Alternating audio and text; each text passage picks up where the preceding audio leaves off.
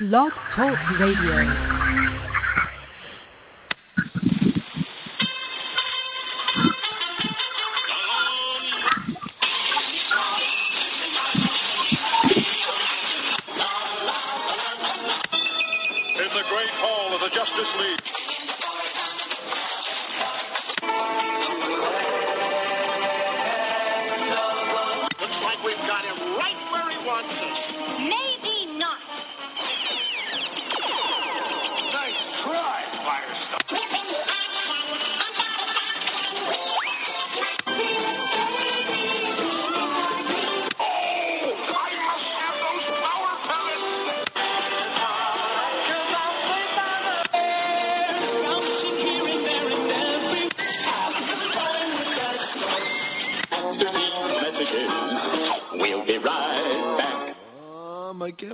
Sugar.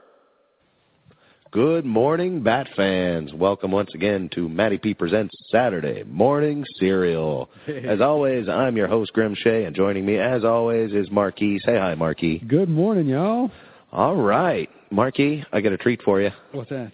We're talking about Batman today. Again? Oh, I know how much you love Batman. I totally love Batman.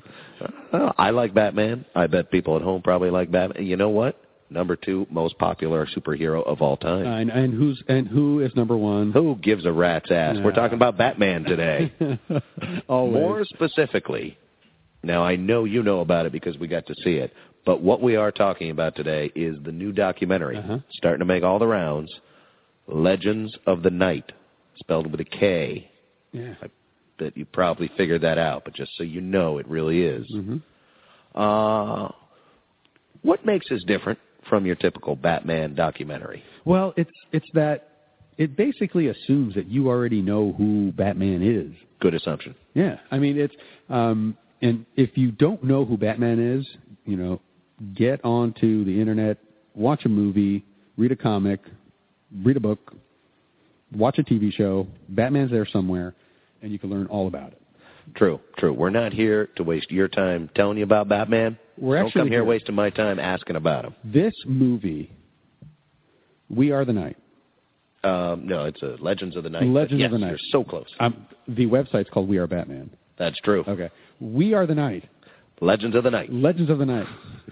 Okay, so let's do this again. No, I like it. Keep it going. This movie, Legends of the Night, is about what Batman means. It is. That's the difference. Mm-hmm. It's not about who Batman is. We all know who Batman is. Yes. It's about what Batman means to us. It's not an allegorical Christopher Nolan dark trip into the Batman psyche. This is actually about not Batman the hero, Batman the folk hero. Right. And by that, what I mean is that everybody knows Batman's a fictional character, and we're okay with that. Sure. But he still is in our lives. He's a touchstone that we can all relate to. And at this point, if you're 79 and you say Batman, that's a new fad, you're on the wrong side of history. Yep. We've all seen it. We've all heard it. He's made billions of dollars. We can accept that he's there.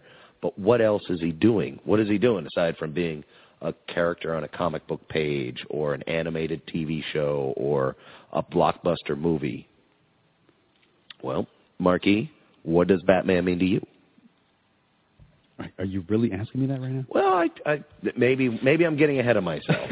No, it's okay to ask me that. Well, look, I think there is a reason why you see it in the movies and in the TV shows of that highlight Batman and that describe him more. But there's always a bat signal, right? And when you see the bat signal, it's this ultra high powered beam, and it goes up into the clouds, and you see the bat symbol. To me, that's what Batman is, right? Mm-hmm. It's that symbol that someone is there and someone is watching and someone cares. And heck, it turns out to be real. And that's what this particular movie highlights, is that feeling of hope and of security and that somebody cares manifests itself into the lives of ordinary / extraordinary people. Yep. I think that was very well put, because this movie doesn't have one shot of Batman jumping into the Batmobile. Nope. There's nobody, leaping off a tall building in downtown Gotham. This is all real people. And he goes out and he talks to a number of subjects. One great example that I can give you guys right now, even though it technically isn't in the movie, I think it's just too recent.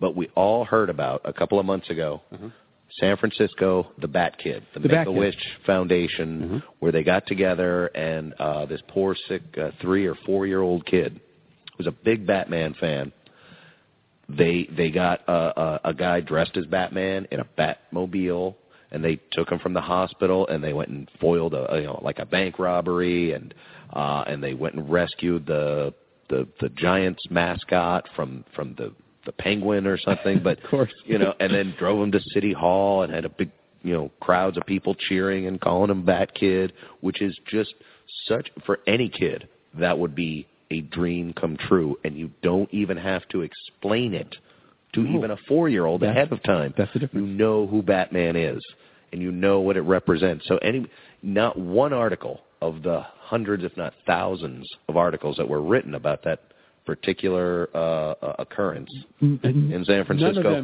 None of them had a sidebar telling you who Batman was, why the kid liked him, what was going on there. It needed no coverage. Just the fact that it was going on was the only newsworthy angle of the story, and that's what this movie presupposes. We've all gotten to know Batman. We know he's the superhero without superhero powers. He's the I don't want to say bitter, angry kid, but he is the kid who lost everything, right, and was left lonely with money and anger in his heart, and he turned it around to do something good. He went from devastated Bruce Wayne to Batman, and everybody wants to be Batman. Not a lot of people line up to be Bruce Wayne. No, they all want to be Batman. Billionaire or not, everybody as a kid says, I want to be Batman. And let's not get lost that what Batman in the movies and the comics and in the TV shows, what he wants is an unattainable goal. Mm-hmm. And it doesn't matter, because he does it anyway. And he gets up every day and he tries every day. He puts on the cowl and he puts on the belt, and he goes out there and he tries and he tries and he tries. And what he wants it's never going to happen. Right? It doesn't matter. But it doesn't mean there isn't progress, and it doesn't mean that it's not worth coming back from pain and that's what I'm getting to, injury, right? Exactly. To be Batman. And so what you see in this particular film, and what you saw in The Bat Kid, who was in San Francisco recently, is that, you know what? It doesn't matter. You're gonna take this hope and this feeling, and you're gonna press. You're gonna go forward, and you're going to try. And if someone's going to knock you down, you're going to get up, right? Oh, yeah. And that right there is what makes Batman, who, he's a cartoon. I would say that's what makes what brings Batman from just an idle distraction to an important. Well, I mean, as the film puts it, and the film could conceivably, it occurred to me a couple times while we were watching it the other day, it occurred to me, this doesn't necessarily have to be about Batman. For all the examples in the film, it is integral. You went with Batman as the example, but what it really teaches us is that we need folk tales. We need larger-than-life stories as kids to play out, to learn our moral code, to I think they put it best in the movie, so go see it. But basically, you get to have that little fantasy in your head where you play out scenarios where you are the good guy and you defeat the bad guy. Yeah. And that becomes an integral coping skill. Yeah. It becomes the basis of what you do when you consider what is right and wrong, comes under your purview as an adult. Lots and lots of good coming from not just Batman, although it is a great example, but It comes from anywhere, and especially cartoons on Saturday morning. But I don't want to go any further until we talk to Brett Culp, the mind behind the movie. Let's tell everybody who we're talking to today. We have. Go ahead. Well, we're going to be we're going to start off. We're going to talk to Brett Culp, who is the director, writer, producer, visionary talent behind the movie Legends of the Night. After that, we're going to talk to a couple of the people he profiled. There's Jill Pantozzi, and you nerds out there might know her from her own blog site, The Nerdy Bird, or her work as a senior editor for themarysue.com, a feminine slant on the geek culture. And speaking for all geeks, thank God that there are female ones out there. I always knew they were. I was just playing it cool. I know, me too. And then we also get to talk to Dr. Travis Langley, PhD, a psychology professor at Henderson State University, who, aside from just being a regular Batman fan, a very smart professor who even teaches a course entitled Batman, where he breaks down. He actually uses all of the Batman characters and mythos to describe psychological. I don't know. I don't take the class, but somewhere in there, I think I'm getting close. Let's just go ahead and dive right in because we need to talk to Brett Culp. He is the man who is touring the movie around, which hopefully will be at a city near you very soon, within the next month or two. And if it is not, you can always go to wearebatman.com for details and even request a screening in your town. If you don't like your town, you can make it near your town. But regardless, you can get online, get a hold of him. He wants to get the film out, and when he shows up to your town, all the proceeds go to a local charity of your choice. He does not sound like he's in business to make money, Mark. I'm sure he'll die of starvation someday. Well, I hope he gets to your town first. Yeah. He eats all my macaroni. In fact, we better talk to him before he gets dizzy or divorced. Let's cut right back over to that. Okay, everybody, thanks for joining us. As always, I'm Grim Shea, joined by Marquis. Say hi, Marquis. Hello, y'all. And joining us on the Matty P Presents Saturday Morning Serial is Brett Culp, documentarian, and I'm assuming Batman fan. Absolutely. You assume correctly. Good. That is what we wanted to hear. We are talking to Mr. Culp today because of, if you haven't heard of it, then you're probably not on all the Batman mailing lists, but his new film, Legends of the Night, is, I believe you're on tour with it right now, and it is coming to a city near you, so be ready for it, people. And if I can just briefly describe it for you, it follows the idea of Batman and how it translates from being a character in comic books, television, cartoons, movies, to an actual relatable force for good in society through individual, ordinary people using it as a folk hero. How did he do on that? Did he get it right, Brett? That's a very accurate description. I've never described it quite that way, but that's a very good summary. Oh, well, in that case, I want to hear how you describe it. Yes, my guy. Yeah. You know, this is a project that has been difficult to describe from the beginning because when I first started, I would say to people, yeah, it's about the power of storytelling and Batman, and people would be like, I don't understand this film. What is it about? And so what I've gotten to say that people seem to understand is it's a documentary film where we tell the real, true stories of a unique group of people, all different backgrounds, different experiences, but all who were inspired by their childhood love of Batman to become heroes in their real life. So it's people who have overcome difficult struggles in their life and look to Batman as a symbol of, power, like almost like a talisman to get through that struggle, to be like, if Batman can do it, I can do it. People who've looked at Batman and said, look, I loved Batman when I was a kid. He went out there and helped his community. I want to help my community like Batman did, in those stories. Or little kids who've needed a father figure in their life and didn't have one, and kind of looked to the Batman character and said, I want to be strong and I want to be brave and I want to be a hero. And they looked to the, 5-year-old version of Batman and the cartoons and the action figures and comic books, and were inspired by that. So, we've got this amazing character. You said he's a folk hero, and that's exactly true. And so the film focuses less on the legends that the writers and comic book authors and storytellers have told about Batman, and more about what happens, when those stories leave the page and how they affect us and impact the people we become. Well, I watched the film a couple nights ago. I really liked it, by the way, my full recommendation. But one question that kind of kept creeping into my mind was, I couldn't quite tell if you had decided beforehand you wanted to explore the idea of storytelling and how it affects people, and Batman was just a very good example, or was the genesis more in like Batman specifically when you were putting it all together? Your intuition was very good. As a filmmaker, I've spent my life telling these stories and watching how people respond to it, and seeing how someone who may have thought one thing before, and you could have presented all the facts in the world, you were never going to change their mind. But then you present them a compelling story, and all of a sudden they shift and they see things differently.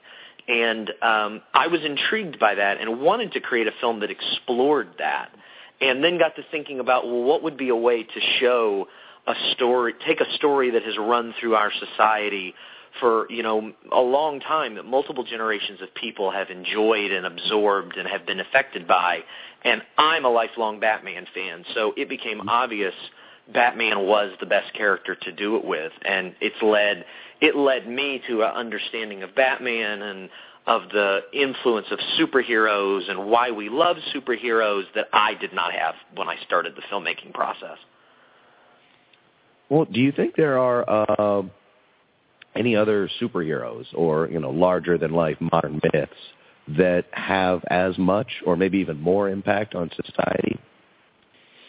In the fictional realm, the purely fictional realm, I would say, I haven't encountered something quite like that in the research and the things that I've done, particularly from the perspective with Batman of the fact that this character has morphed and changed so much in the public perception over the years, and yet has still retained this heroic core.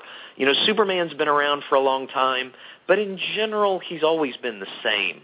And characters like Captain America, same thing. And people love Star Wars, but there really is only those characters. They don't change much in terms of the way they're seen. Batman is this malleable, morphing, changing version of himself. And there's the very serious version that the pretend to be grown-ups like us love, this dark, brooding Batman. And then there's this version of Batman that the little kids love, and he's the swashbuckling crime fighter, and they love that too. And there's nothing else quite like that in our society. It really is pretty amazing how this character can be so many things to so many people. Well, I'm kind of glad that you went in that direction, because one of the things that we talk about on the show a lot, one of the themes that we like to explore, is that we shouldn't have so much shame, from refusing to let go of the childhood, Saturday morning cartoons and after school shows and comic books and stuff that we did as that was viewed as like playthings or pastimes growing up. Yeah. That we still like them and we still identify with them. We are hoping over time on the show to legitimize that, to say it's not infantilism. It may be a sort of form of pretend grown-ups, as you say, but it seems like all those things, the comics, the cartoons, the action figures, they're all kind of the necessary forms of our folk heroes today. That there is a nobler purpose. Yeah, I would absolutely agree with that. I think there is something very human and very profound in loving superhero characters like Batman. They hearken back to this sensibility we have within ourselves that we have the ability to be heroes. And they inspire us to do that. I mean, from the beginning of time, stories have been used to communicate our highest, most important values and morals and, you know, all the things that hold societies and groups of people together have been transmitted from one person to another in the form of a story. And so, you know, I think this natural inclination to want to, you know, share it and be part of it and continue to be part of it is very natural. I think, you know, and I decided not to even address it in the film. I think there is a level of obsession that can be formed that is more of an escapism than it is a very natural, organic love. I think a natural and organic love is great.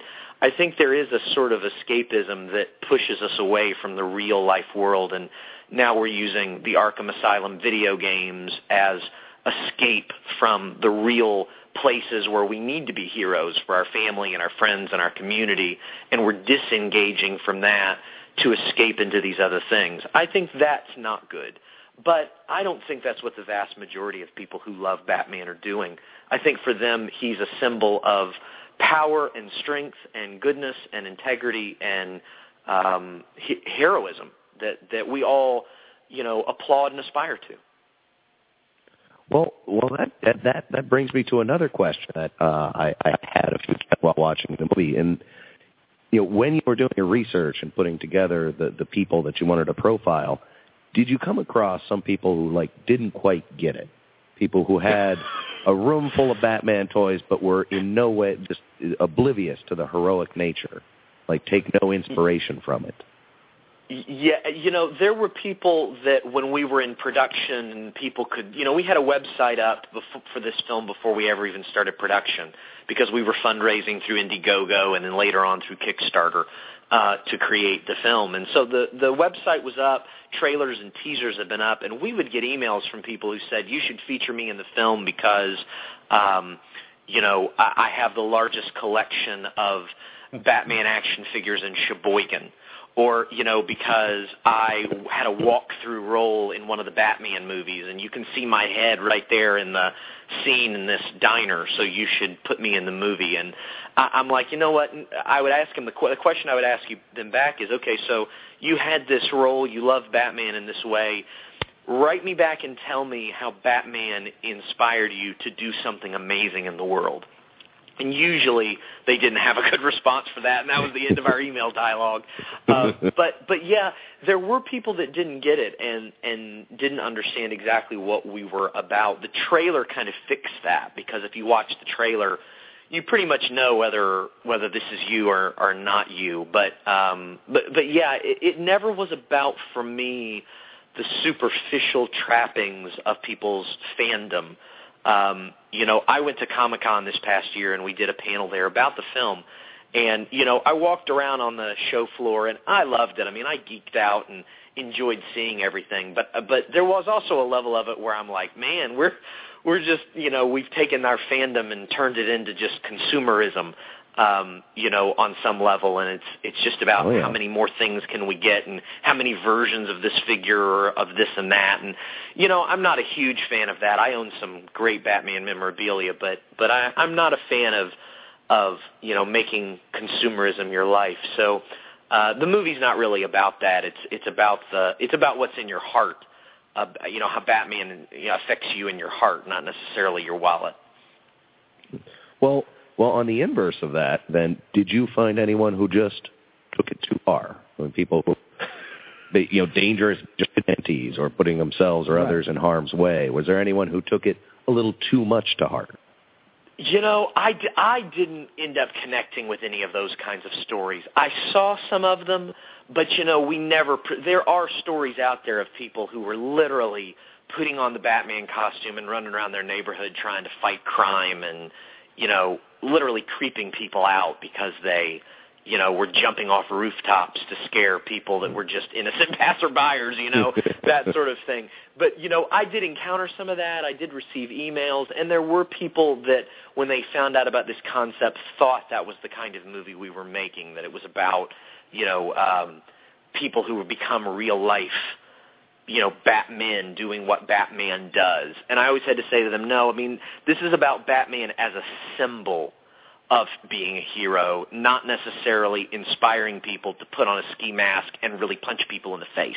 That's a totally different thing. And if you can't see the difference, between Batman as a symbol of inspiration to do good and help the world and overcome adversity, and all you can see is Batman as a fascist,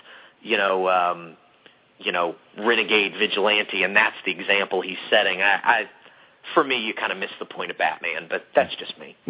Yeah. No, I think there is a line between those two, and there probably could be some debate about where to draw it.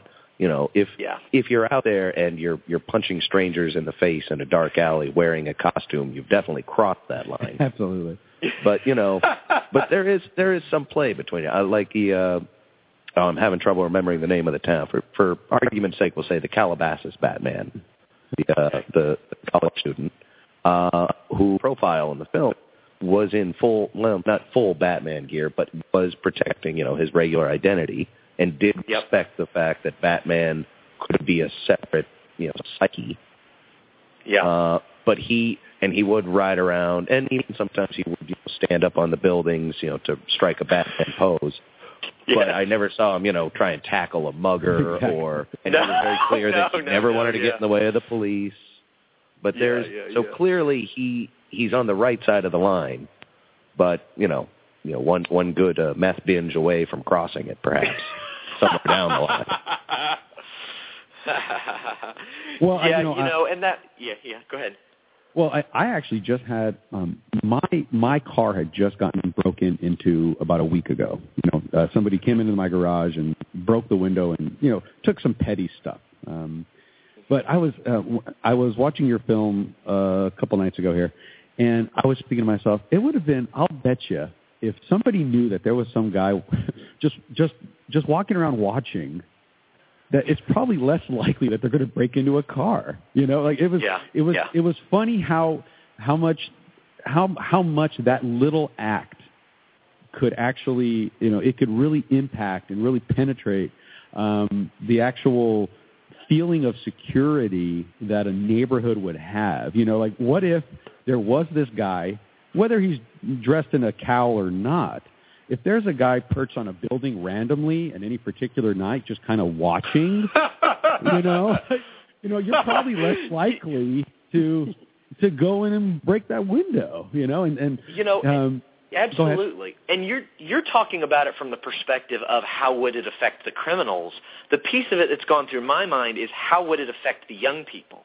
Like, what would it be like if you were a 5-year-old kid and you knew that guy was to you? Like, how would you process that? I've wondered that. Like, there's this scene in the film where, I talk to these little kids, and they think this guy Petaluma Batman, they think he's Batman. They think he is patrolling. I'd like to go back 10 years from now and say, do you remember that guy when you were a little kid? How'd you feel about that? And see what impact that has on them. It's a fascinating idea. Although you're talking about fooling little children, not that hard to do. Well, but you know what though, I actually have another little story for you here.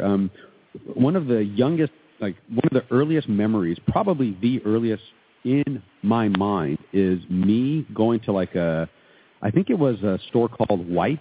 It was kind of like a Walmart back in the day. I think it was called White's. And there was a Spider-Man guy there, and it's me and my brother, and I still have the Polaroid picture. And it's funny, but because when I think of that memory of meeting him, I literally picture Spider-Man flying from the rafters in the in this department store, coming down to meet us. So it's very impacting to see your hero incarnate. Like when you see him there, when you see him on the streets, when you see him walking around, there is a power that kind of comes over you when you're a kid. I've totally felt that before, which is why, Spider-Man is my top 3 superheroes of all time, and I think it has a lot to do with that particular moment. And I bet you and your brother felt completely safe that day in White's. I absolutely no fear at all what was in the shadows. Absolutely. Yep. And that's the uniqueness about Batman. Colors are so bright, and he's so nice and cute. And, I remember when I was following Lenny Robinson around through the hospital, I kept waiting for the moment when someone was going to think that, the growling Batman has just walked in and was going to be like, answer to me, tell, that kind of Christian Bale-like thing, and somebody was going to be afraid of that, because they'd seen the movie they'd seen one of those Christopher Nolan movies at 6 years old, and they weren't ready for it, and they were going to be scared to death, and it never happened. Nope. I filmed him at 2 different hospitals. We saw hundreds of kids, and not one of them were afraid of him. And that was remarkable to me. I kept waiting for some kid to run in fear, and they never did. And so there's something about superheroes that, even a guy, that one of the things that people have asked me is like, that don't understand Batman. Of course, I understood Batman, but I remember, one of my relatives, one of my aunts came up to me and was like, you're making like a movie about the inspirational power of a guy that dresses up like a demon. And I was like, yeah, but the reality is that's not the way anybody sees him. There's something about the darkness in him that still makes us feel like he's a superhero and we're still safe with him. And it's very unique, and it actually gives me some hope. I've said to people that even in my darkness, because I could never aspire personally to be like a Superman Boy Scout character. I know I'm not that. And if we're honest with ourselves, we all kind of know we're not that squeaky clean Captain America guy. But Batman is flawed, and he's not perfect, and he has a dark side, and so do I. And if he can be a hero, then maybe I can too. For being the superhero with no superpowers, which makes it even more believable out of the pantheon of comic book heroes that one of us could grow up to be Bruce Wayne. Plus $1 billion. Yeah. Well, yeah, he was a very rich orphan, but an orphan nonetheless. And that's the thing. We all want to believe as well that if we had that kind of money that we would do something that good with it, that we would make such a positive difference. I like to believe that about myself, that I wouldn't just, sit at home eating Cheetos, drinking beer, hanging out with beautiful models, playing video games for the rest of my life. But, I don't know. There probably would be days. There would probably be a little bit of that, though. Yeah. Let's be honest. But you mentioned Lenny Robinson, who, if people don't know, he was the viral sensation. He's the millionaire who goes to children's hospitals dressed as Batman, and he got pulled over in his Lamborghini or Ferrari or whatever. It was Lamborghini. On a Lamborghini on the way to a gig, and the police dash cam caught it. It was a big viral hit. Put a lot of attention onto Lenny and what he does, and God bless him for it. Now, when you talk to him, what was he doing with his downtime? Does he have downtime now? Yeah, he's still... My sense of his schedule is that, he is essentially retired. He sold his business. He was very successful and sold his business and was trying to figure out what was next for him. And he'd already started doing some of this Batman costuming, and it just became a big thing for him. So he travels around the country. He goes, I don't know how many cities he's been in, but he's taken these tours where he's just hopped in his Batmobile and driven, from Baltimore all the way down to Miami, and stopped at places all down the way, at hospitals every day. He was at a different hospital. So, it's there are times when I think it's a full-time gig for him, and then there's times where he takes a few weeks off and just kind of catches his breath. So, it's interesting. He's definitely an interesting guy who has made a very interesting decision about what to do with the freedom he has from his success. Well, I found myself, as inspiring as he is, for a while there watching the movie, I was hoping there was going to be a shot of him just kind of sitting in his underwear on a couch eating a cheeseburger, just so that I wouldn't feel like I wasn't living up to something, because he is one of the best examples in the whole film of a man aspiring to be a superhero. Yeah. Well, I think he is. Isn't that the point of this film? It's that you can find everybody can be a hero, right? You just have to help somebody, And I think what actually makes this particular film different is that, these are people that find that inspiration in a particular subject. And, he's a really cool subject. He's Batman, and He's got all these, wonderful toys, and, he has this core that we all aspire to, but, we can all be heroes. And that's just something beautiful. And, before we get too far into this interview, well, I think we're already through it here, but I do want to thank you for making this film. I really, really, really want to thank you. It's kind of like it's something that I always knew was there. It's like, why do I spend all this time watching these movies, a dozen times each? Why do I spend all this time worrying about, Ben Affleck being cast in the next Batman? Why do I worry? Why do I worry about, when I read the Killing Joke, where Robin is killed and reading The Dark Knight Returns and all this stuff? Why do I care? Why do I worry? Why all this stuff? And you put all this thought and worry and concern into something. This film adds purpose to that time spent. It wasn't wasted. I was learning something. I was moving along. So I really wanted to, take this opportunity to thank you for making this film, because you play a very large part in validating how I waste my time. so thanks again. Deeply important to us here at the show. We crave validation, but in all seriousness. Yeah, the Legends of the Night does cast a light on an oft-forgotten dimension to fandom. It goes beyond the economics and the consumerism, and then just the blind obsession. It affects people as a folk story. Mm-hmm. It really does. And if that's the mode it takes now, I don't care that he dresses like a demon. I think he looks cool. Oh, he looks cool. Yeah. Yeah. Mm-hmm.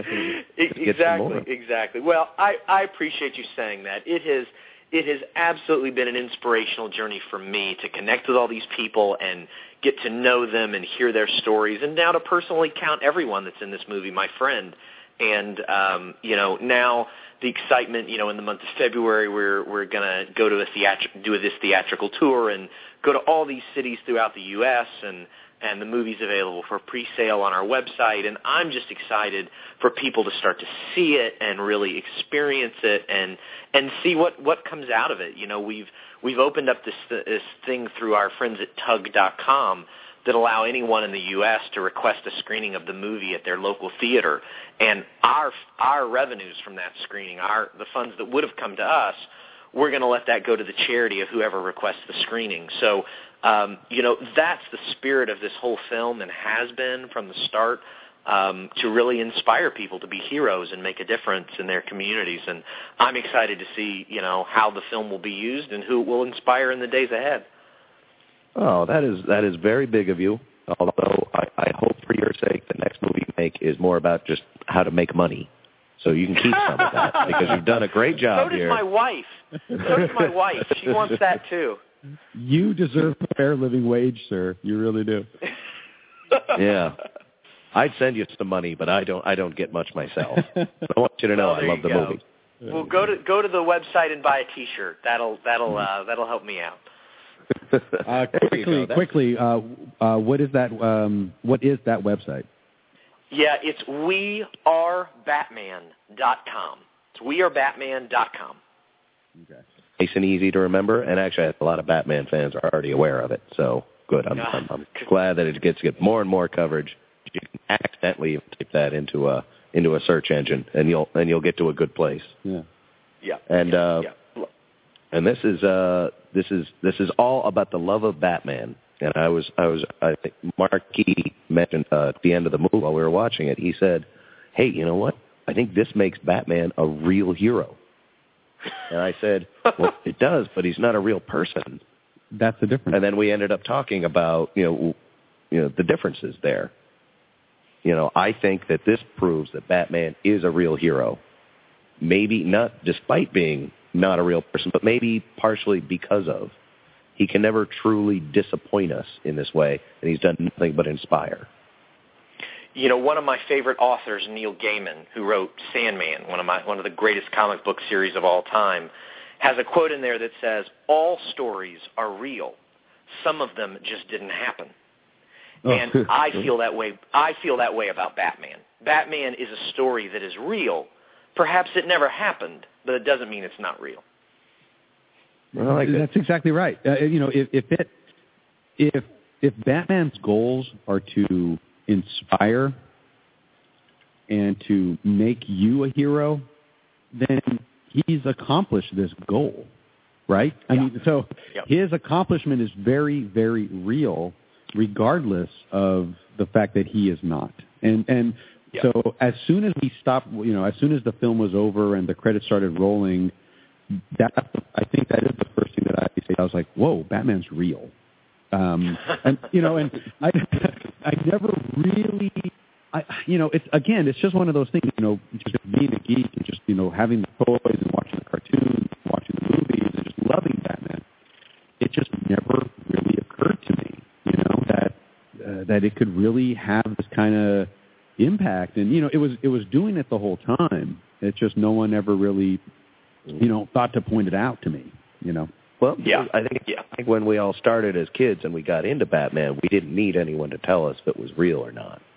It was some of my favorite footage, I think, from the movie is just the footage of the kid who puts on Batman costume, and you keep cutting to footage of him just playing, in a playground as Batman. And it made me think my mom has a bunch of pictures of me as a kid in my Halloween Batman costume, jumping all around the backyard, swinging off the tree. And I remember at that time, the line between whether or not I was Batman was blurry. Yeah. In a developmental way, but in a good way. It wasn't delusional.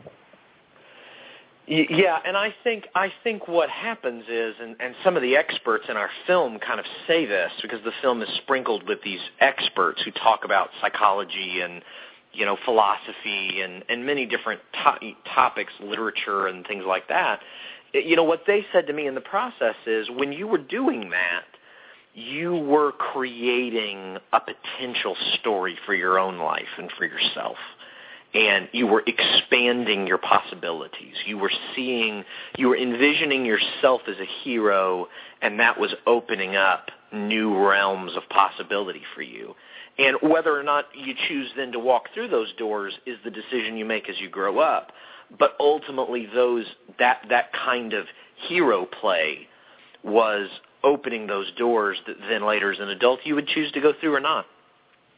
Well, I still wonder if I've got the guts to go through most of those doors, but I guess I feel stronger now, knowing there are other people out there. You're feeling the solidarity. I think we live in a geekier, more understanding world than I previously thought. In fact, I think Travis Langley in your film puts it well. He says, if you're sitting in a classroom and the class is entitled Batman, you can't say anything too nerdy.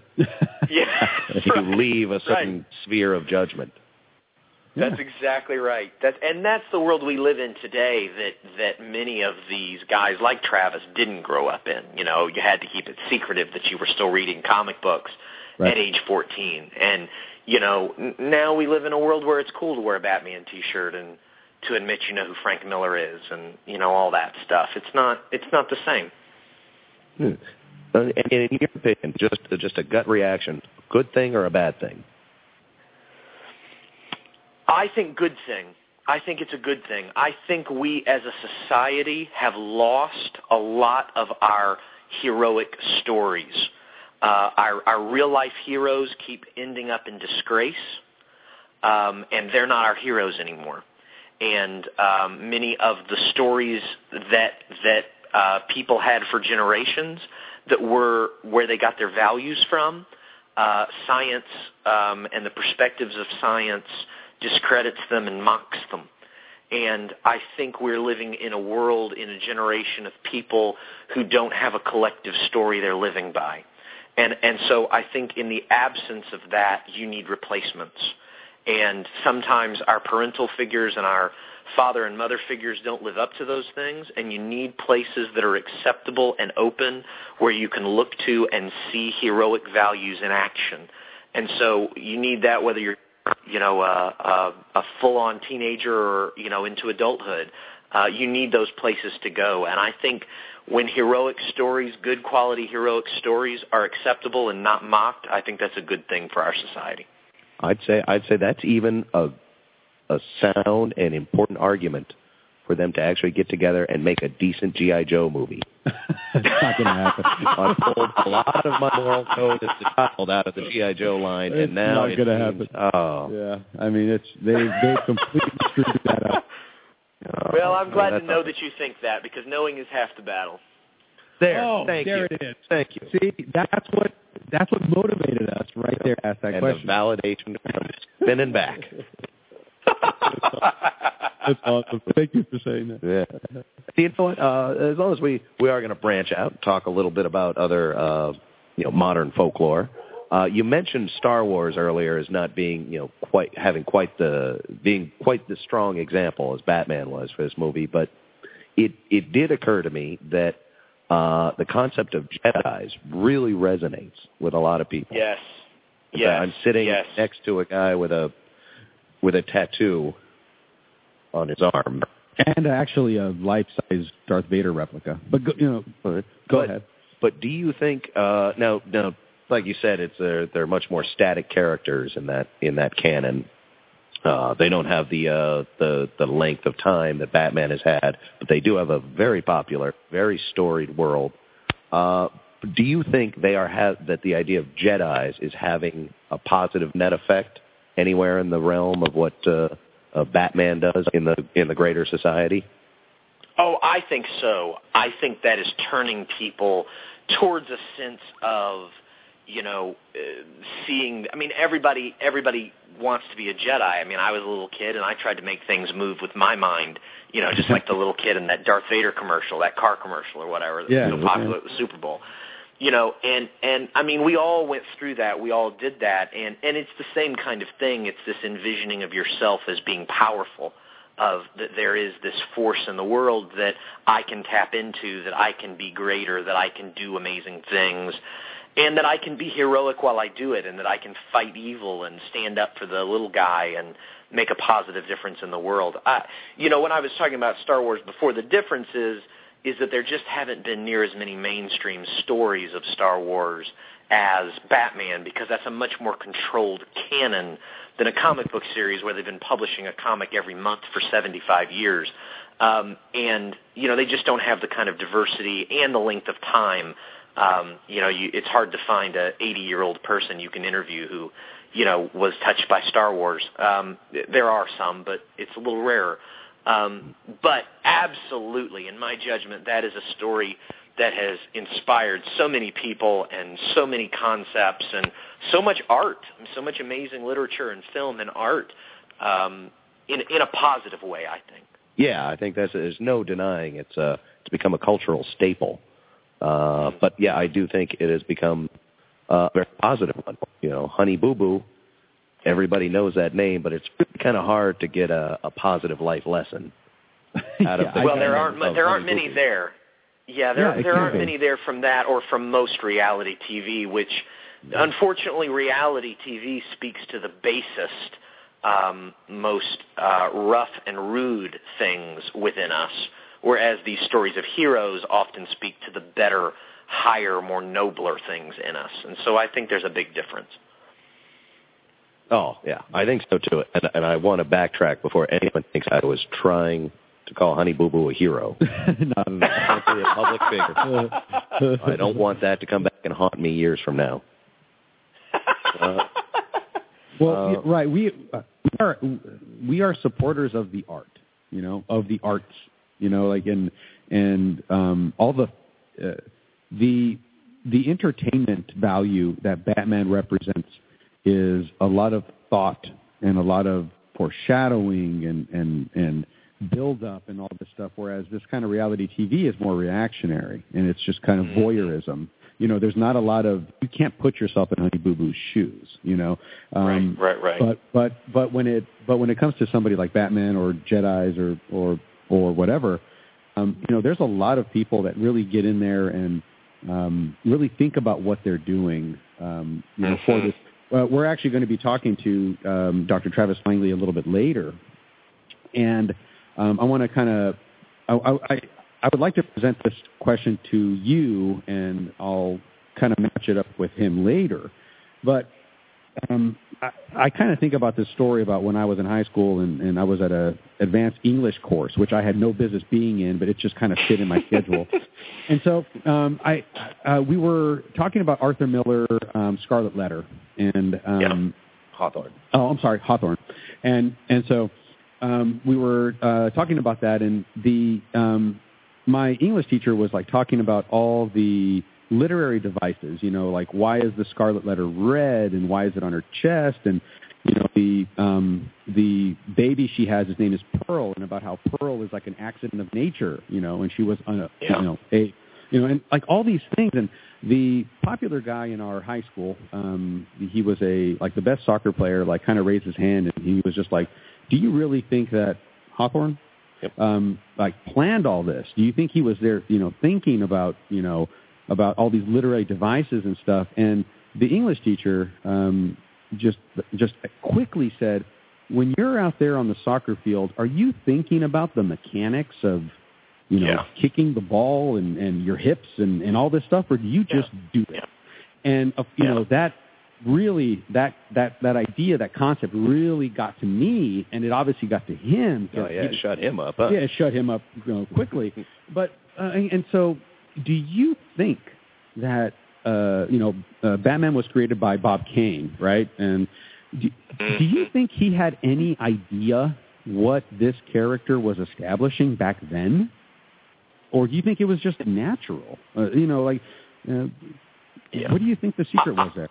No, I don't think. I think Batman is an interesting combination of a spark of genius, of creative genius by Bob Kane and Bill Finger, who created him together, but also he became part of a corporate machine that continued to introduce fresh storytellers and bright storytellers who elevated the character beyond what he was originally able to be.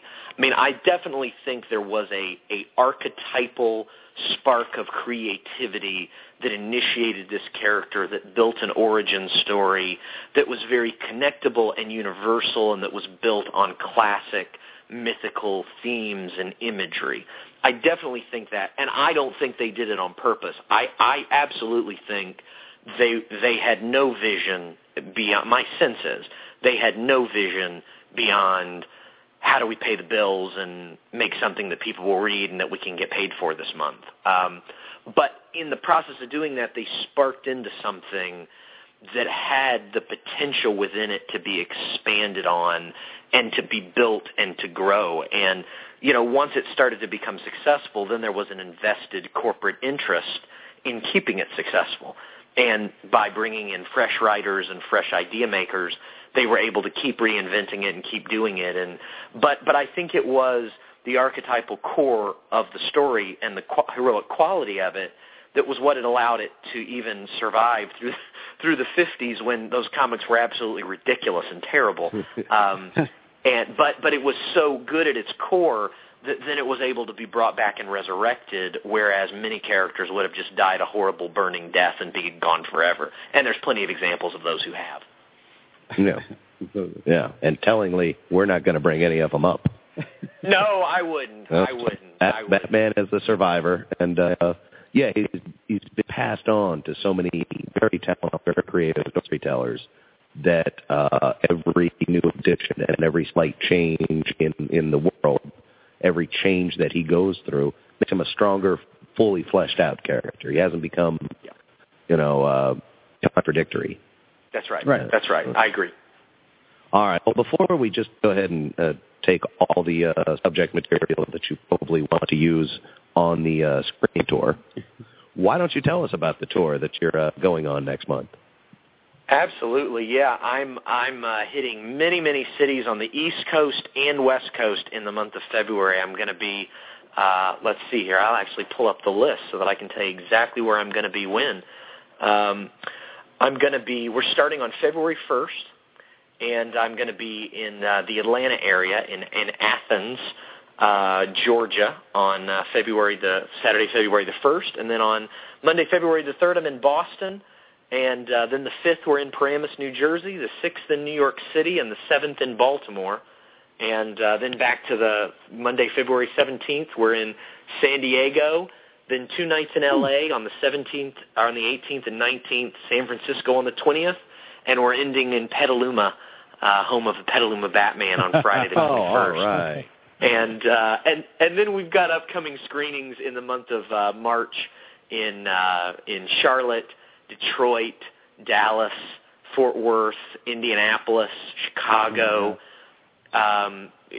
cities all over. I'm not going to be able to be at all the ones in March, but I will be at a few of them, and they're marked on the website. But more screenings are coming up all the time. We're going to be adding Tampa and Orlando next week in the month of March. So, we're popping up, and then in South Florida and Miami. It's starting to kind of pop up everywhere. And all of these screenings, the proceeds of them are going to go to a local charity. So, it's really an exciting time for me to share this film and to do it in a way that creates a positive impact on these communities and allows everyone in the audience to kind of be Bruce Wayne for the evening. Well, you are taking this thing worldwide the hard way. Good for you. I was joking earlier about making the money off it, but you really are schlepping and doing the Lord's work here. Yeah. Thank you. I hope it does pay off for you in as many ways as possible, and that you don't have to eat macaroni for the rest of your life. Please. And for those of you listeners out there that have not seen, we actually have a couple of the different trailers posted on the website at mattypradio.com. And we our goal is not to drive too much traffic to our site. Let's kick some over to wearebatman.com. Did I get that right? Wearebatman.com? You did. That's okay. it. So wearebatman.com. You get all the information. Where can you see this film? Who's hosting it? And, hey, if you want to host your own, that can be done too. So wearebatman.com. Maybe even Brett here will give you guys a call. I don't know. Yeah. We can't make that promise, but he can. Exactly. Well, thank you so much for joining us, Brett. I really, like I said, I like that movie. That is, if you're looking for a movie that tells you the history of Batman, this isn't necessarily the one. There's plenty of history in there. But it is what this movie does tell you what he means. That's the difference. Yeah. Yep. And as soon as it was over, I got it in my head. I wanted to watch some Batman. Yeah, so let's go watch some Batman. Now I want to get this guy in action again, despite the fact I've seen every Batman made 4 or 5 times. Exactly. So it is enlightening, lifting.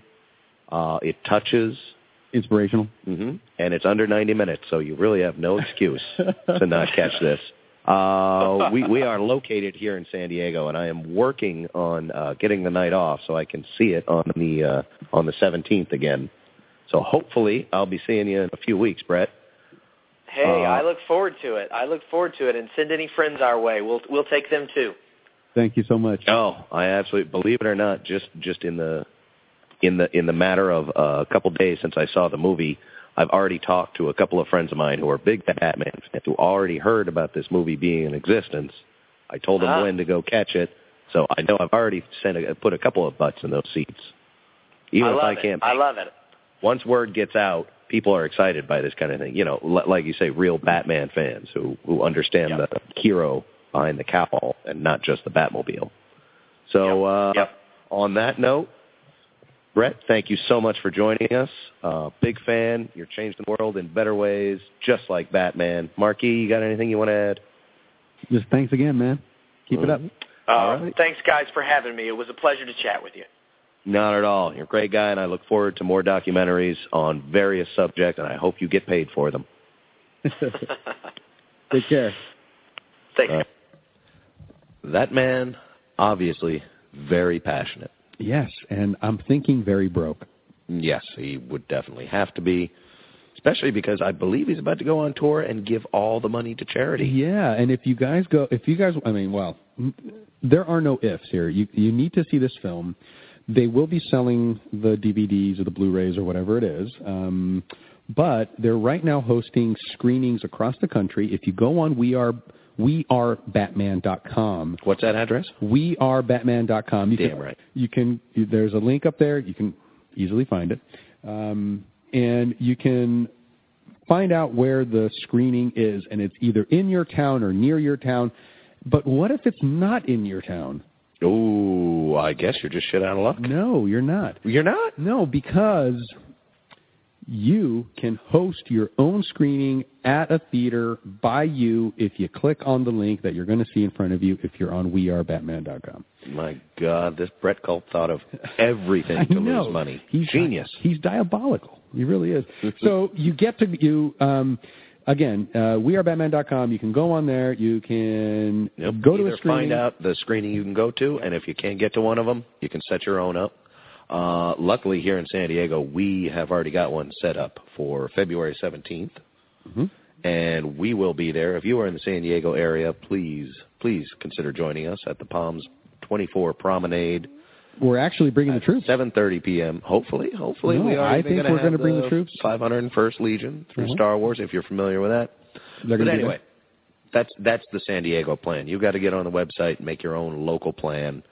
Because Brett Culp will come out, introduce it. You tell him what charity you want the money to go to. He makes sure it gets there. This Brett Culp has obviously done his Batman heroics by making this movie. Yes, he has. He's doing the Batman's work. So, exactly. You know I love that phrase, and I think it's absolutely, he's doing the Bat's work. Doing the Bat's work. Okay. And I think, and that's a good way to explore what Batman means to him. Yeah. Because this is the kind of movie that, like I said, it's just an exploration of what folk stories do for society. Right. But he did a very niche version, and he by using the Batman as the example, he really puts a lot of power behind it, and also, in my humble opinion, validates what we say on the show all the time. Absolutely. It's all right to carry your Saturday morning cartoons around with you the rest of your life. You big giant adult baby. I'm actually counting on it. And I am not alone. I was recently in a I think is it natural history museums if you're looking at pyramids? No, I think they're just called orgies. Doesn't matter where you I don't think it's where they're held. No, I was at a museum of man kind of thing, right? It's a museum. Anyway. Museum. Oh, and some of the relics that they actually dug out were literally little tiny figurines, right? Things are 500 years old, 1,000 years old, and they're or more, right? 2,000 years old. I forget which ones I was looking at, but these are they could have been Roman gods or Egyptian gods or whatever. It doesn't matter. I remember when I saw those, I remember thinking to myself, those are the G.I. Joes, those are the Star Wars figures, those are the Supermen, those are the Batmen. Yep. Those were the toys of the kids at the time, and they took out of those themes and those lessons of life, and it's been in us this whole time, So there's no need to get embarrassed about this, right? This is a validation of what we waste our time on. It means something to us. It does.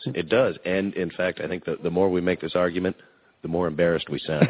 I agree. So we should just say, well, there'd be no point to doing the show if we were just going to say, screw it, we're going to be geeks.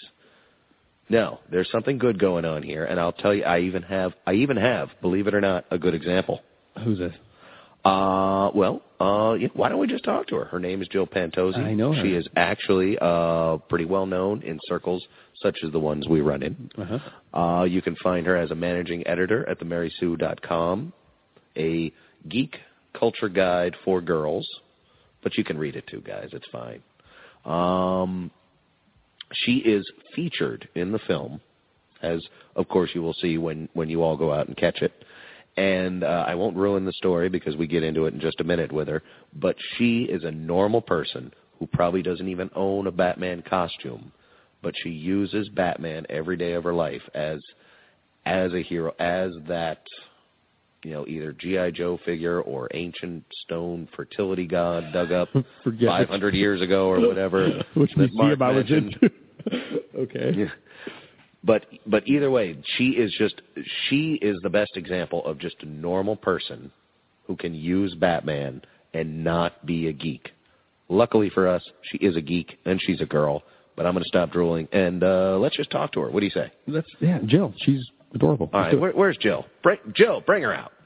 All right, everybody. Thanks for joining us. Joining us as well is Jill Pantozzi. Or is that Pantozzi? I'm sorry, Jill. Pantozzi. No, that's fine. Pantozzi. Good. I like that more.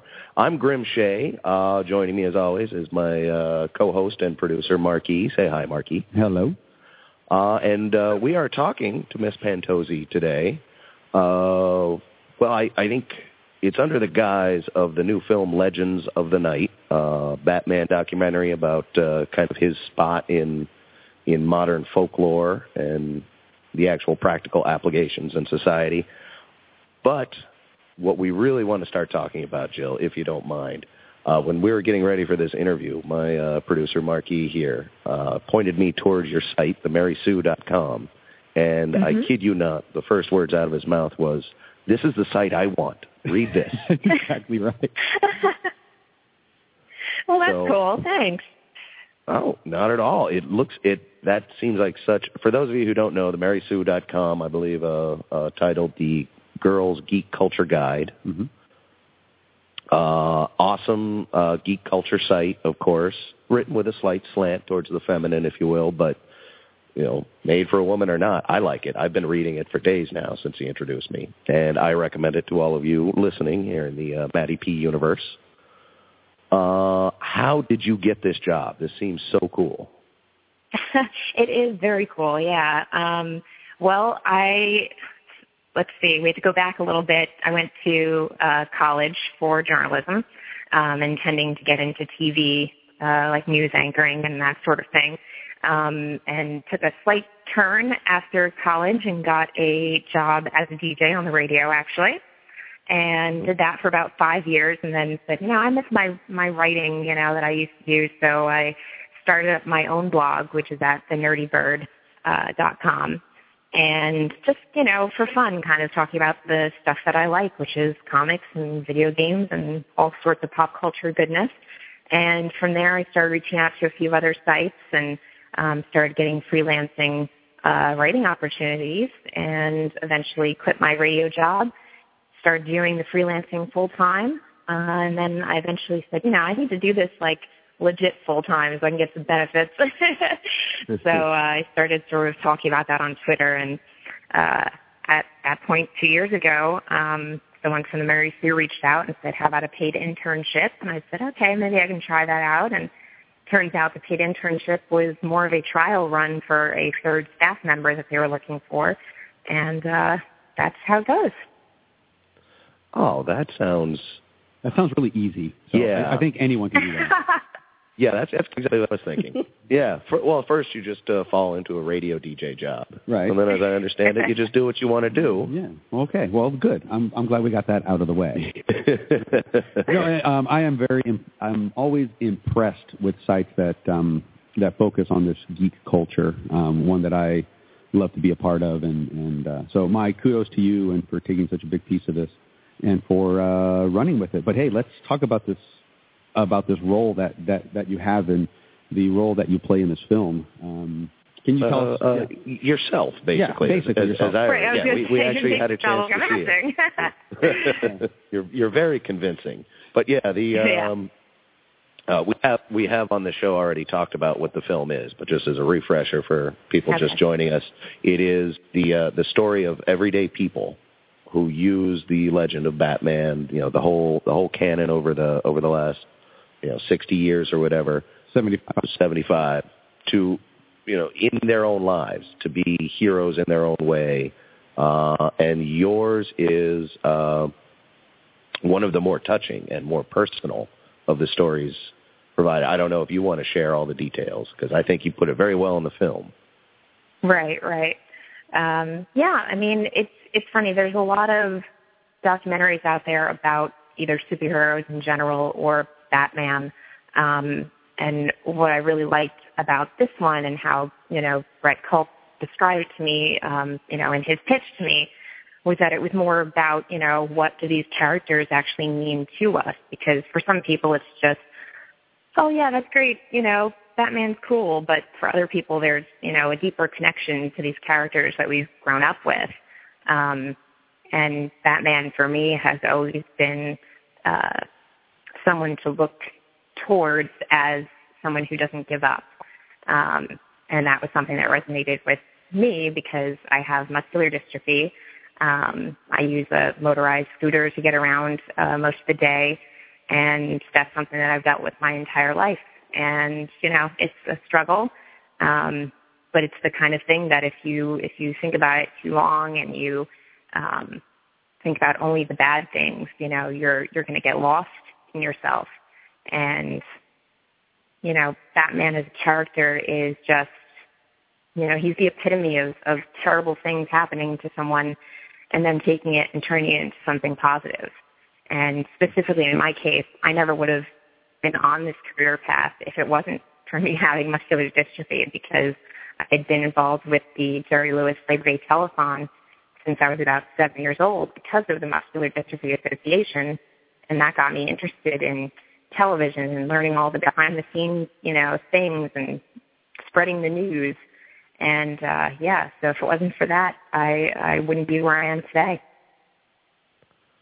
Well, it sounds like Batman, as an example, a very strong example, and we talked to Brett about this, but it is such a strong idea. He's just kind of the the package that it comes in, but it is the idea of overcoming adversity.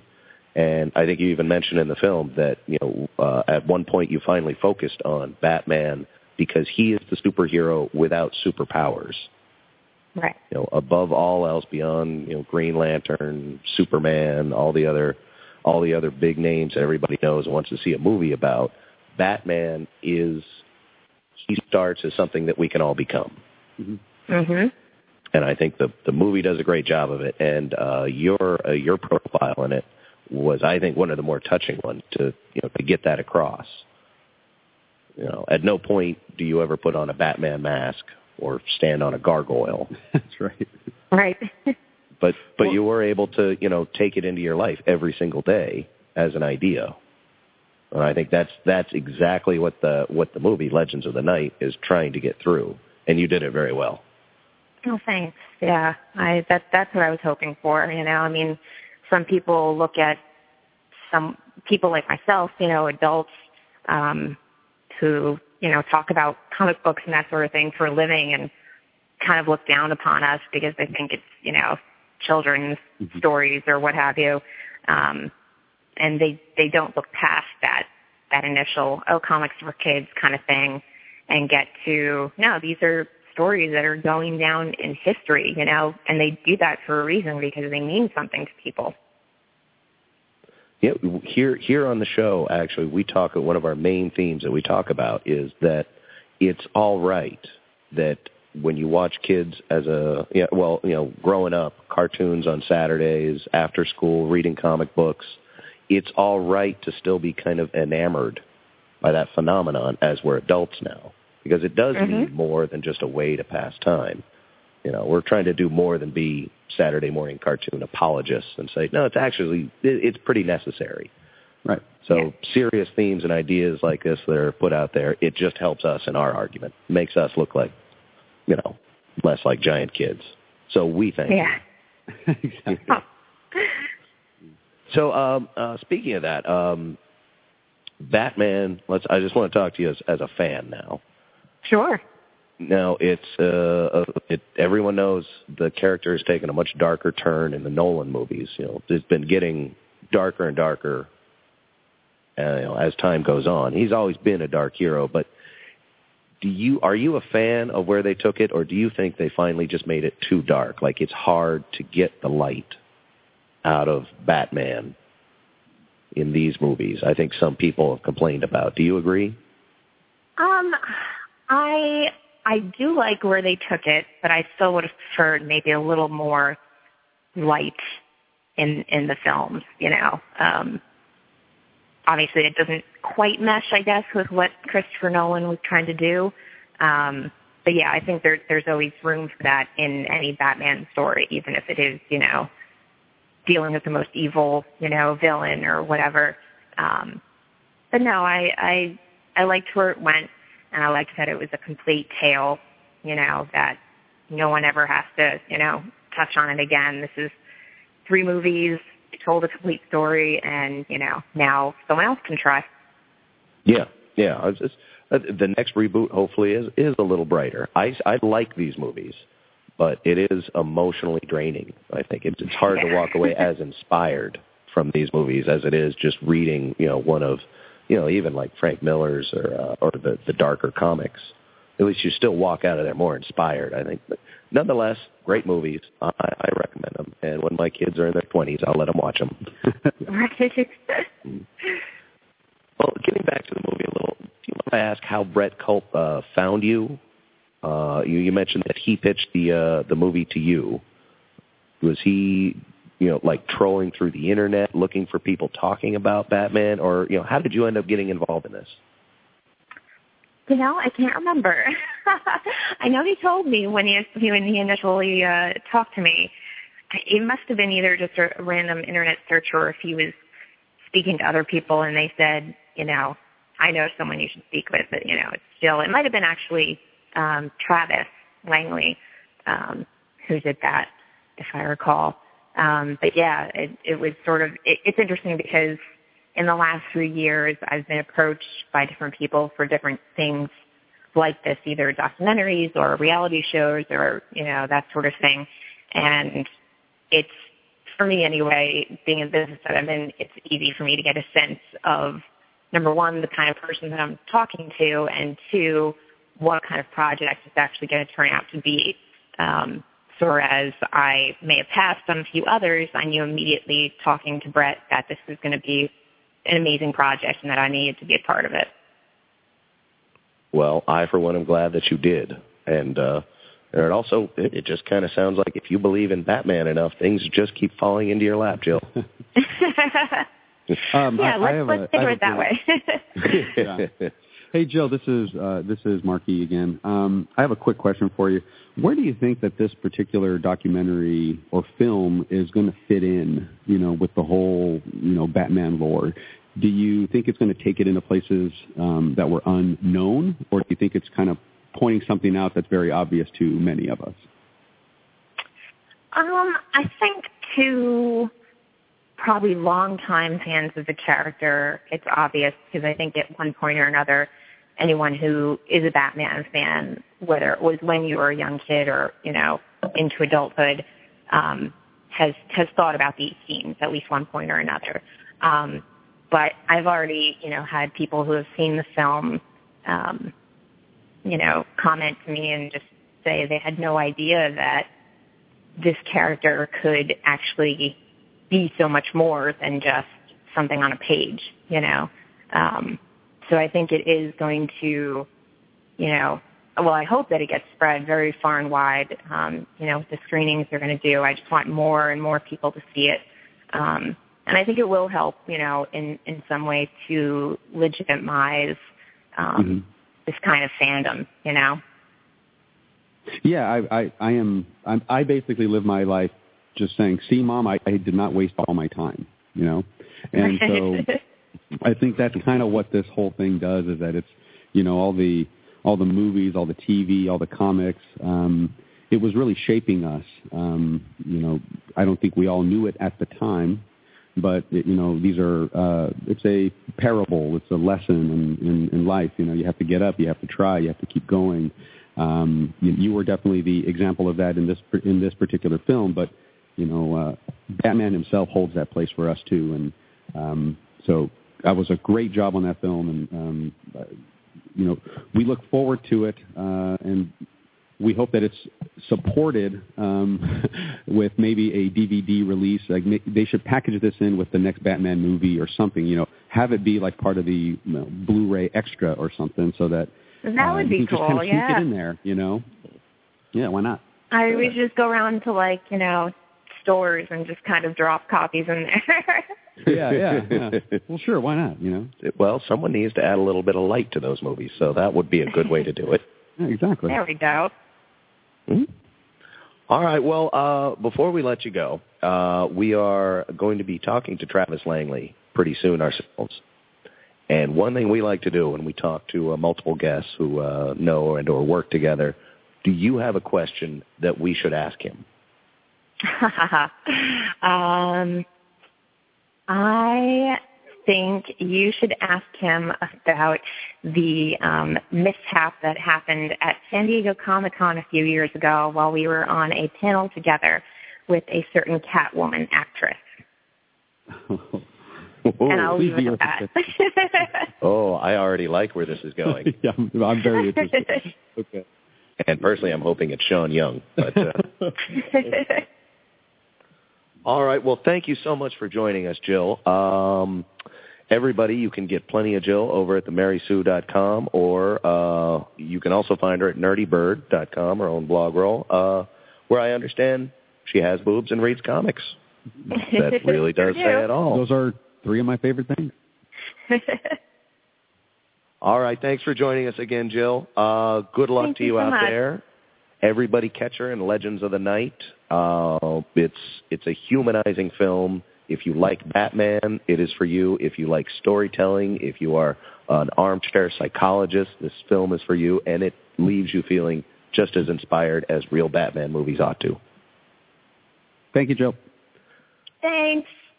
Thanks, Jill. Thank you so much, guys. That was great. And I think if Brett Culp was passionate, Jill Pantozzi is easily inspiring. Yeah, I think so. Especially if you watch the film and you kind of get a glimpse into her life, and nothing stops her, right? No, I mean obviously not. No, I do not have a job in Midtown Manhattan. And she drives herself, and she's running, and that I have to drive to every day. And if I did, I might quit that job. Yeah, but she doesn't, and it's little things like that. And I honestly didn't get the impression, either in the movie or when we talked to her, she was blowing smoke up her ass about this. I think she really does appreciate Batman on that level, and the ideal that was instilled in her by being a Batman fan as a kid gives her the strength to, and I only mean this on the one level, to walk through life. Yeah. Or maybe I meant it on more. Damn it, I don't know. Well, Batman's it's multi-layers, right? I mean, that's the gist of it. You can never really get there. And she is one of a number of examples in the film, but I really liked hers. I think it was such a humanizing element because there actually are characters, well, not characters, people in this documentary, Legends of the Night, who do wear a Batman costume, who do drive a Batmobile. And it is in that way they express it, but she does none of that. She just an everyday person getting up and using Batman as, one of her, moral tent poles, which is a lesson that any one of us can. We don't need muscular dystrophy like she has in order to appreciate that. And her coming out to say that is, I think, what makes it more likely that we can appreciate it, and that's what makes it humanizing. And I really respect, exactly her level of civilian commitment to Batman. Yeah, and we actually touched on this earlier. Batman's ultimate goal of preventing horrible things from happening to anybody ever. It's an unattainable goal, right? And he was so scarred as a child and from those things. It's not an attainable goal, but he keeps pressing on. He keeps going. Mm-hmm. Jill, she was born with this and she will always have it, but it doesn't stop her. It does not stop her from doing what she needs to do. And we find a lot of inspiration behind that. I think it also helps a little bit, and I'm just going to be honest here, that, we have a thing for redheads, and, she's a good-looking gal. And so, that's going to help. Oh, yeah. She had a little Maria Thayer going there. A little Maria Thayer. Not going to lie. Good for her. So, yeah, her story was one of the featured stories in this film, and you guys are going to have to check this out. Remember, it's coming to a theater near you. Can't remember where you are, when, or what matter. A theater is? Check wearebatman.com. Wearebatman.com. Might answer all those questions. Yeah, and if it's not playing in a theater by you, make it happen, guys. Take the steps. Be Batman yourselves. Get this film to your town. Get it by you. It's going to be well worth the effort. And, I don't know. Well, it's more than just people like Jill, though, in the story. It's a real, honest-to-God documentary. They even go so far as to get a few expert opinions. Yeah. Like educated people who maybe even teach classes. Doctors even. What do you mean by that? Who's that? Well, our next guest is a PhD. And that's Doctor, everybody. And he teaches a course. It's titled, I'm not kidding you, it's titled Batman. That's it. It's not the psychology of Batman, the emotions of Batman, the criminology of Batman. No, it's just called Batman. This is a serious topic. It's got serious implications or ramifications. What kind of a teacher is he? PhD. Psychology. That is a good kind. In psychology, yeah. Yeah, and so we actually had a chance to talk to him a little bit. His name is? Dr. Travis Langley, Ph.D., as you were saying. Philosophical doctorate. I forget what it actually stands for. But, yes, he's a psychology professor at Henderson State University in Arkansas. And a big geek. He's at Comic-Con all the time. He's got a great Twitter feed. I'll have to get that to you before we come back in the next one. But I have friended him, and he's always blowing up some really, really smart things on there. But yeah, he is great to talk to. He's one of us. That's so validating that he can throw around that PhD and still say, no, there's still a lot of good, a lot of relevance in these comic book characters. Yeah, and it does add a certain extra level of believability and just makes me feel better about myself when you get someone with that kind of education to sort of back up your point. Absolutely. So I hope we remember to ask him the right questions and get that validation. It's been a week since we talked to him, so let's just hope it worked out. All right. I say let's revisit. Let's find out what it is we said. All right, everybody, thanks again for joining us. I, as always, am Grim Shea, joined by Marquis. Say hi, Marquis. Hello. And joining us today for Saturday Morning Serial is Dr. Travis Langley, Ph.D., author of Batman and Psychology at Dark and Stormy Knight, psychology professor at Henderson State University, a superheroist, and also featured in the new documentary we've been talking about all day, Legends of the Knights. How are you, Dr. Langley?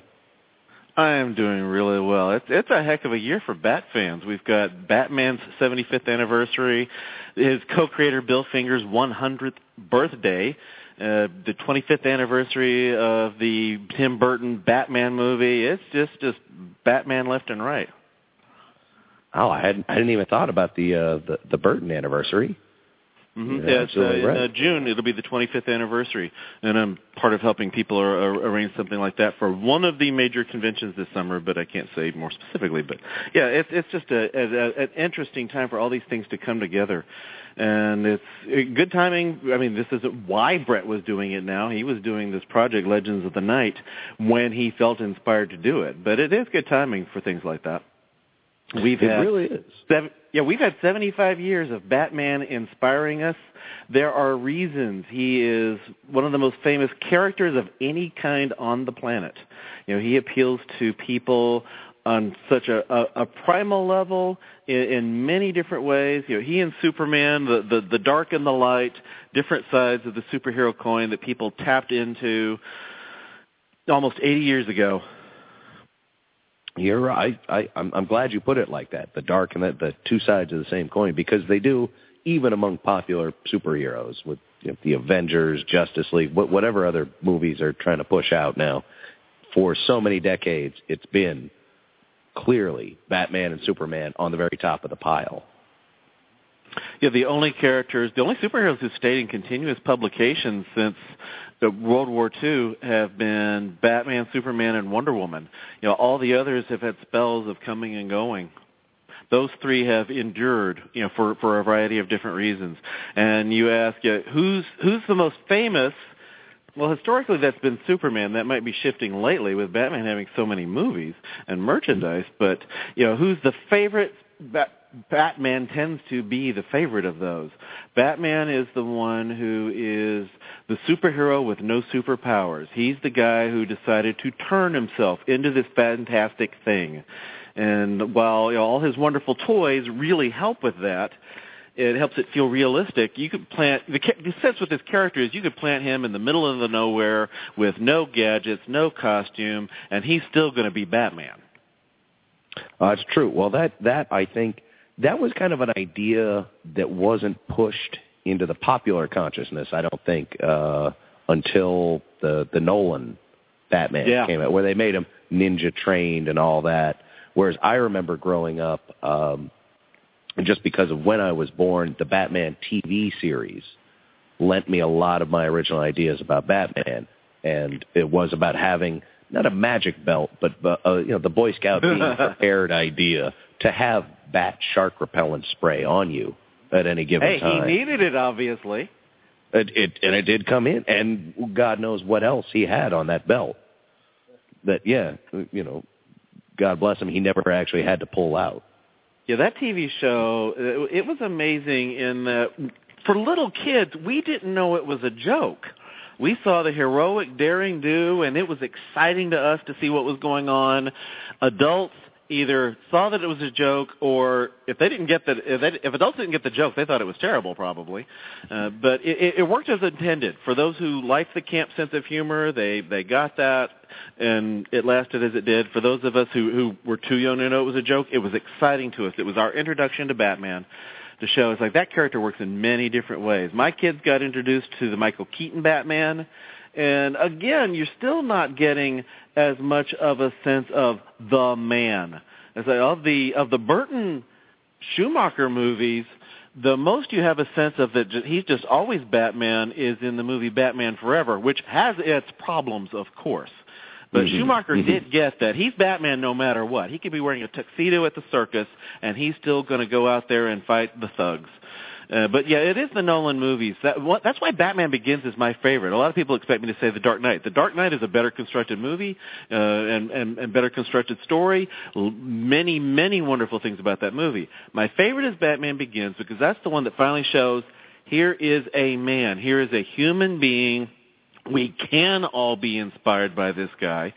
We can have a sense that people are able to be better and do better. And the whole Nolan movie trilogy is about inspiring people. Sometimes you're inspiring things you don't intend to, like when he's trying to inspire fear in the criminals, and he's also inspiring some reactions from the police. The entire trilogy is about inspiration, especially Batman Begins. You're inspiring fear and you're inspiring hope. And there's the challenge, can you inspire both? And at the end of The Dark Knight, he has decided, I need to, just inspire the fear in my legend. So Harvey can continue to inspire hope. He's underestimated his own ability to inspire hope. But it is both there.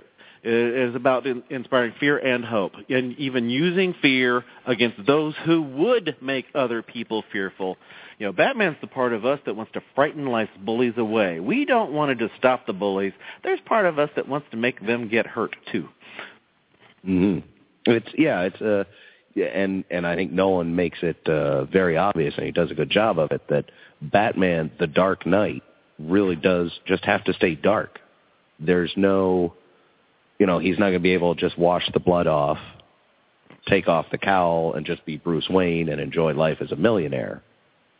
And it goes so far as to say that he needs to recruit someone else to inspire the hope. He is so far down in the proverbial Batcave, he's not going to see the light again himself. Not by itself the most inspiring or uplifting character element, but it does set up a world where it's done for a reason, where sacrifice has payoff. And you do see with people in real life, I don't like to harp too much on real people's tragedies because it's not exactly fair to them, but you see individuals like John Walsh or Candace Lightner. Walsh, who a lot of people know from America's Most Wanted, his son Adam was brutally murdered, and there's this dark aspect of history that Walsh can't just be light about ever, but he uses the things from that to, in his own way, fight crime, to advocate for missing children and to pursue capturing criminals and fighting predators.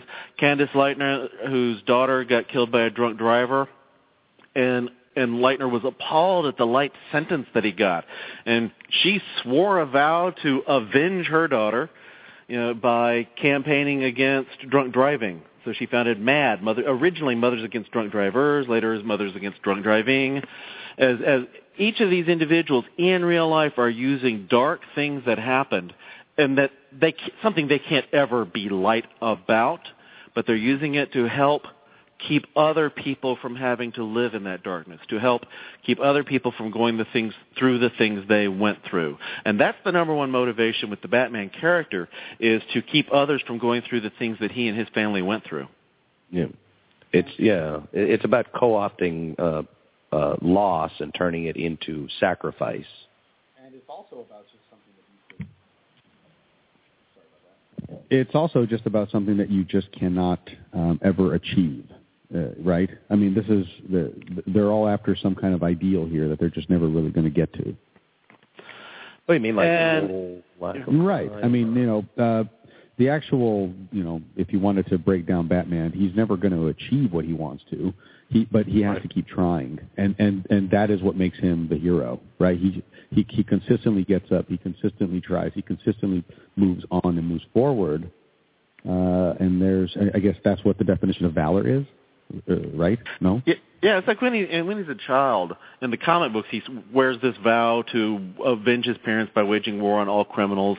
And at age 8, that makes sense that you can wage war on all criminals. As an adult, he can't. That's one of the nice things I like about the Nolan movies, is that he does have a vision of the fact that he can't stop them all himself. He's wanting to inspire others to stand up. And that is particularly powerful with those films. You don't see that in the previous ones the way. In the previous films, he's out to fight some bad guys. He's trying to fight bad guys. He even kind of resists inspiring others to take these things up. He admonishes Catwoman for trying to take on gangsters. He tells the guy who wants to be Robin, go away. And in the current movie, he's inspiring other people. He's saying, wear a mask. He's telling people they should wear the mask, they should follow the symbols.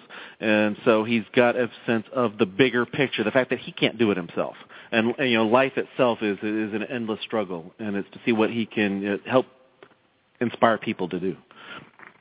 Well, they I think in the middle film they played with that a lot, though, in that the Joker started killing off people, vigilantes dressed like Batman. The Joker's trying to inspire fear in them. He's trying to make them afraid to do these things. The Scarecrow's trying to make people afraid. In the first one, he's using scare directly. The Joker is a terrorist himself, using in a different kind from what you think of with the real world terrorist, but he is trying to inspire terror to make people afraid. When he's trying to make the potential vigilantes afraid, he's doing the opposite of what Batman's doing. When he's trying to inspire people to bring out the worst in them. The Joker is confident that he can get 2 boats full of people to blow each other up. Batman, for all people see him as a cynical character, he's the one who has faith in humanity, that there are enough people who deserve to go on, that he's confident 2 boats full of people will not blow each other up. Well, I'm glad we had this talk, because in the back of my mind, I think, since I'm a big fan of all the Nolan films, I think it's a great trilogy, stands on its own, plays with the characters in such a great way. But in the back of my mind, I've always been afraid that it just went a little too dark, that the core hero of Batman has not been made good enough in there. I don't want to see the Clark Kent Boy Scout. or anything, but at the same time, it's sometimes hard to walk away really inspired by these movies. It's more like, wow, he made it out by the skin of his teeth kind of feeling. Yeah, that's one of the advantages Batman the Animated Series has. It can explore a lot of different stories. Some can be darker than others. As opposed to the movies, you have one movie every 3 or 4 years, and it has to do this big epic thing, and it has to miss out on so much of the rest of that character's career. Batman the Animated Series, of course, it being a cartoon, was dealing with a different audience, although it got darker as it went along. And it had some stories that were particularly dark. But it got to have that variety of things that we don't get to see enough of. I would love to see a serious live-action Batman series. And we're not exactly getting it with this upcoming Gotham series from anything we've heard.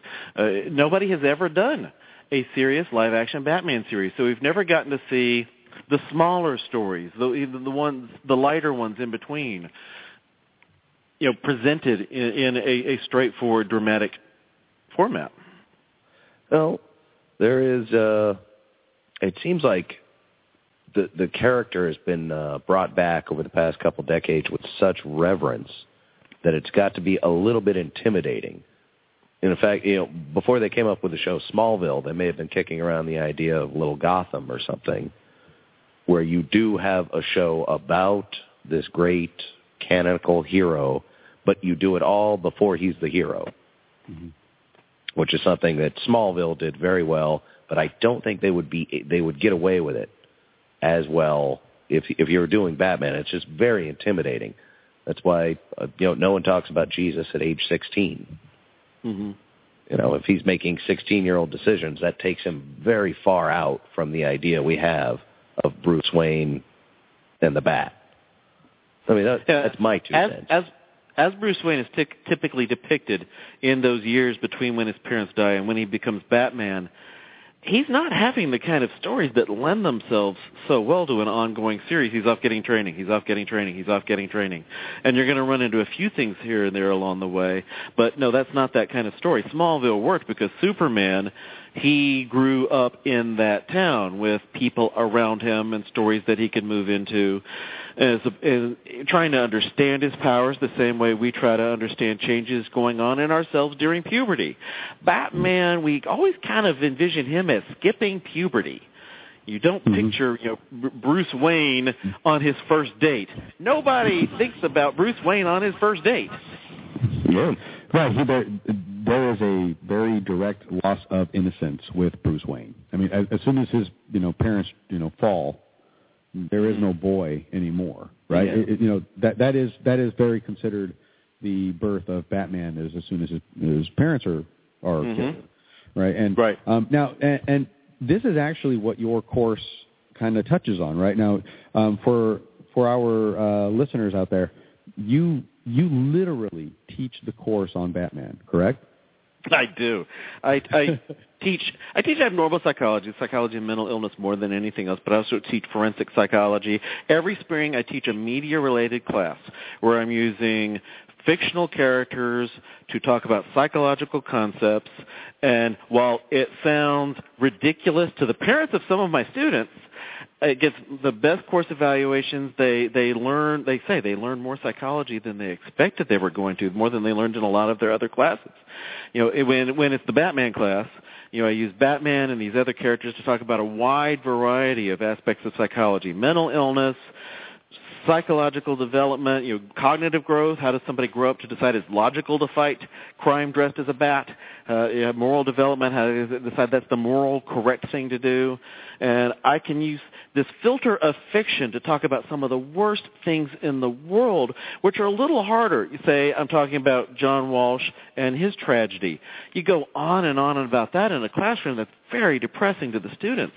It's also, I don't know what's in John Walsh's head. I don't know what was in the killer's head. We know the things they've told us, but we've got a limited amount of information, and it's not exactly fair to speculate on what's inside their heads. We go diagnosing living people. That's certainly unfair and unethical. We can go through diagnosing these fictional characters, and they can't sue us. Although I made that comment once to Wolverine and Lucius Fox creator Len Wein. He said, I wouldn't put it past Bruce Wayne to be able to sue you even though he's fictional. He's that loaded. Yeah. Well, he's a real hero. He could get a real lawyer. But by talking about these things, some of the things that in my forensic psychology class are just too hard. If we talk about, when we talk about what effect it has when children lose their families to crime, and this really does happen, that's very hard on some of these students who they can listen to it while we're talking about through the fictional character, and I can bring in things we know about the psychology of real people, but it doesn't turn them away the same way it would. So we can use that fiction to look at some of the worst things, some of the most real psychology in ways we couldn't with real people. Well, do you find that you have to interject a lot of meaning to these characters in order to talk about it? Or do you think, because the minds behind Batman over the years, clearly very creative, very expressive, but not necessarily trained clinical psychologists. So do they luck into these perfect profiles, or do you have to put more meaning into them, or are they just basically the same archetypes that have been around all through history that humanity has always used to sort of touch on what they don't understand? Well, the archetypes, the basic themes that occur in every culture in the world, they'll influence people. These writers, some of them are very deliberately trying to pull in elements that will have specific effects on people. Others, they're winging it. They're going with what feels right. I've talked with a number of these writers, and they're never planning specific psychology. The few who do, like in one particular Batman graphic novel, Batman Jekyll and Hyde, the guy mangled the psychology and psychiatry so horribly in the first 3 pages I couldn't keep reading. I know some psychiatrist who wrote an article, a co-op piece for the New York Times, in which they were concerned about these characters not being given diagnoses, but it's like, I don't want these comic book writers giving diagnoses, because the few times they do, they're wrong. The diagnoses they give don't tend to fit the behaviors. It's like, just write the characters and let us go see. It's like, okay, what this kind of represents in the world. It's like in The Big Bang Theory. The creators of The Big Bang Theory, they do not intend to write Sheldon as somebody with Asperger's. And they know it keeps coming up, and they say, yeah, he does or he doesn't. We're not looking at Asperger's and trying to make Sheldon fit that. We're just trying to come up with things that seem Sheldon-y to us. If it happens to fit what these other people are looking at, then that's useful to them. But that's not how we're thinking about it. And likewise with these comic book writers, they're coming up with the characters that will have particular effects and meaning and are just interesting to them. Those characters who didn't just grab something in the psyche, they didn't stick around. Batman had an enemy, the Cavalier, and he didn't reflect or distort aspects of Batman and didn't have the emotional depth or potential that would make readers respond to him, so that character didn't stick around. So it's a bit of evolution as to those that have stuck around over the course of time. Well, that says something, yeah. They've been at least defined by what the readership wants to see. And there is something innate, whether you know it or not, if you're a Batman fan and you like a particular villain, there is that thread of it represents some part of Batman. Yeah, himself kind of turned on its head. Yeah, the I would say versus the Joker versus the desire for the control and the calming blanket of the Batman, so on and so forth. Well, my observation of it is that all of the rogues gallery, they all represent some kind of possible flaw in the Batman character. And it's basically Batman. He's versus a possible flaw within himself as he goes through this rogues gallery of the Joker, of the Riddler, of the Penguin, and so on and so on. They all represent a possible point in Batman where he can kind of go wrong. Yeah, the flaw is a good thing to focus on just in the creation of these characters.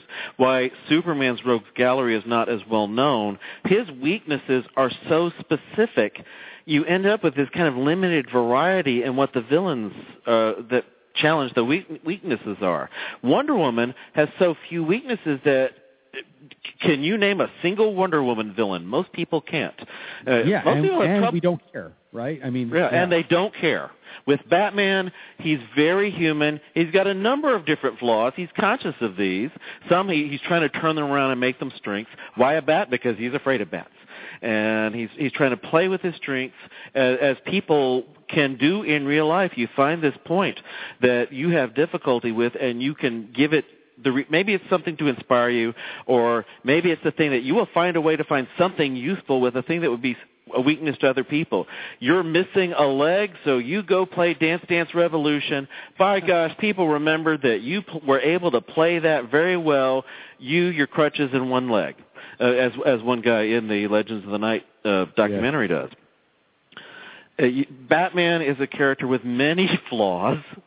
He's the most human out of these characters that we've been talking about from this classic superheroes. It's why he endured, why he stays with us, why he resonates, why we keep watching film after film and cartoon after cartoon, because he can fill it with him and his enemies in ways that these other individual heroes can't. He is his greatest characteristic, his greatest quality is his humanity. His self-control is part of what makes him the hero in the first place. It shows that you can become something more. You go through logically, no, you can't really become Batman, but it feels real. Superman, is bright and impossible. Batman is dark and improbably possible feeling, and that appeals to us.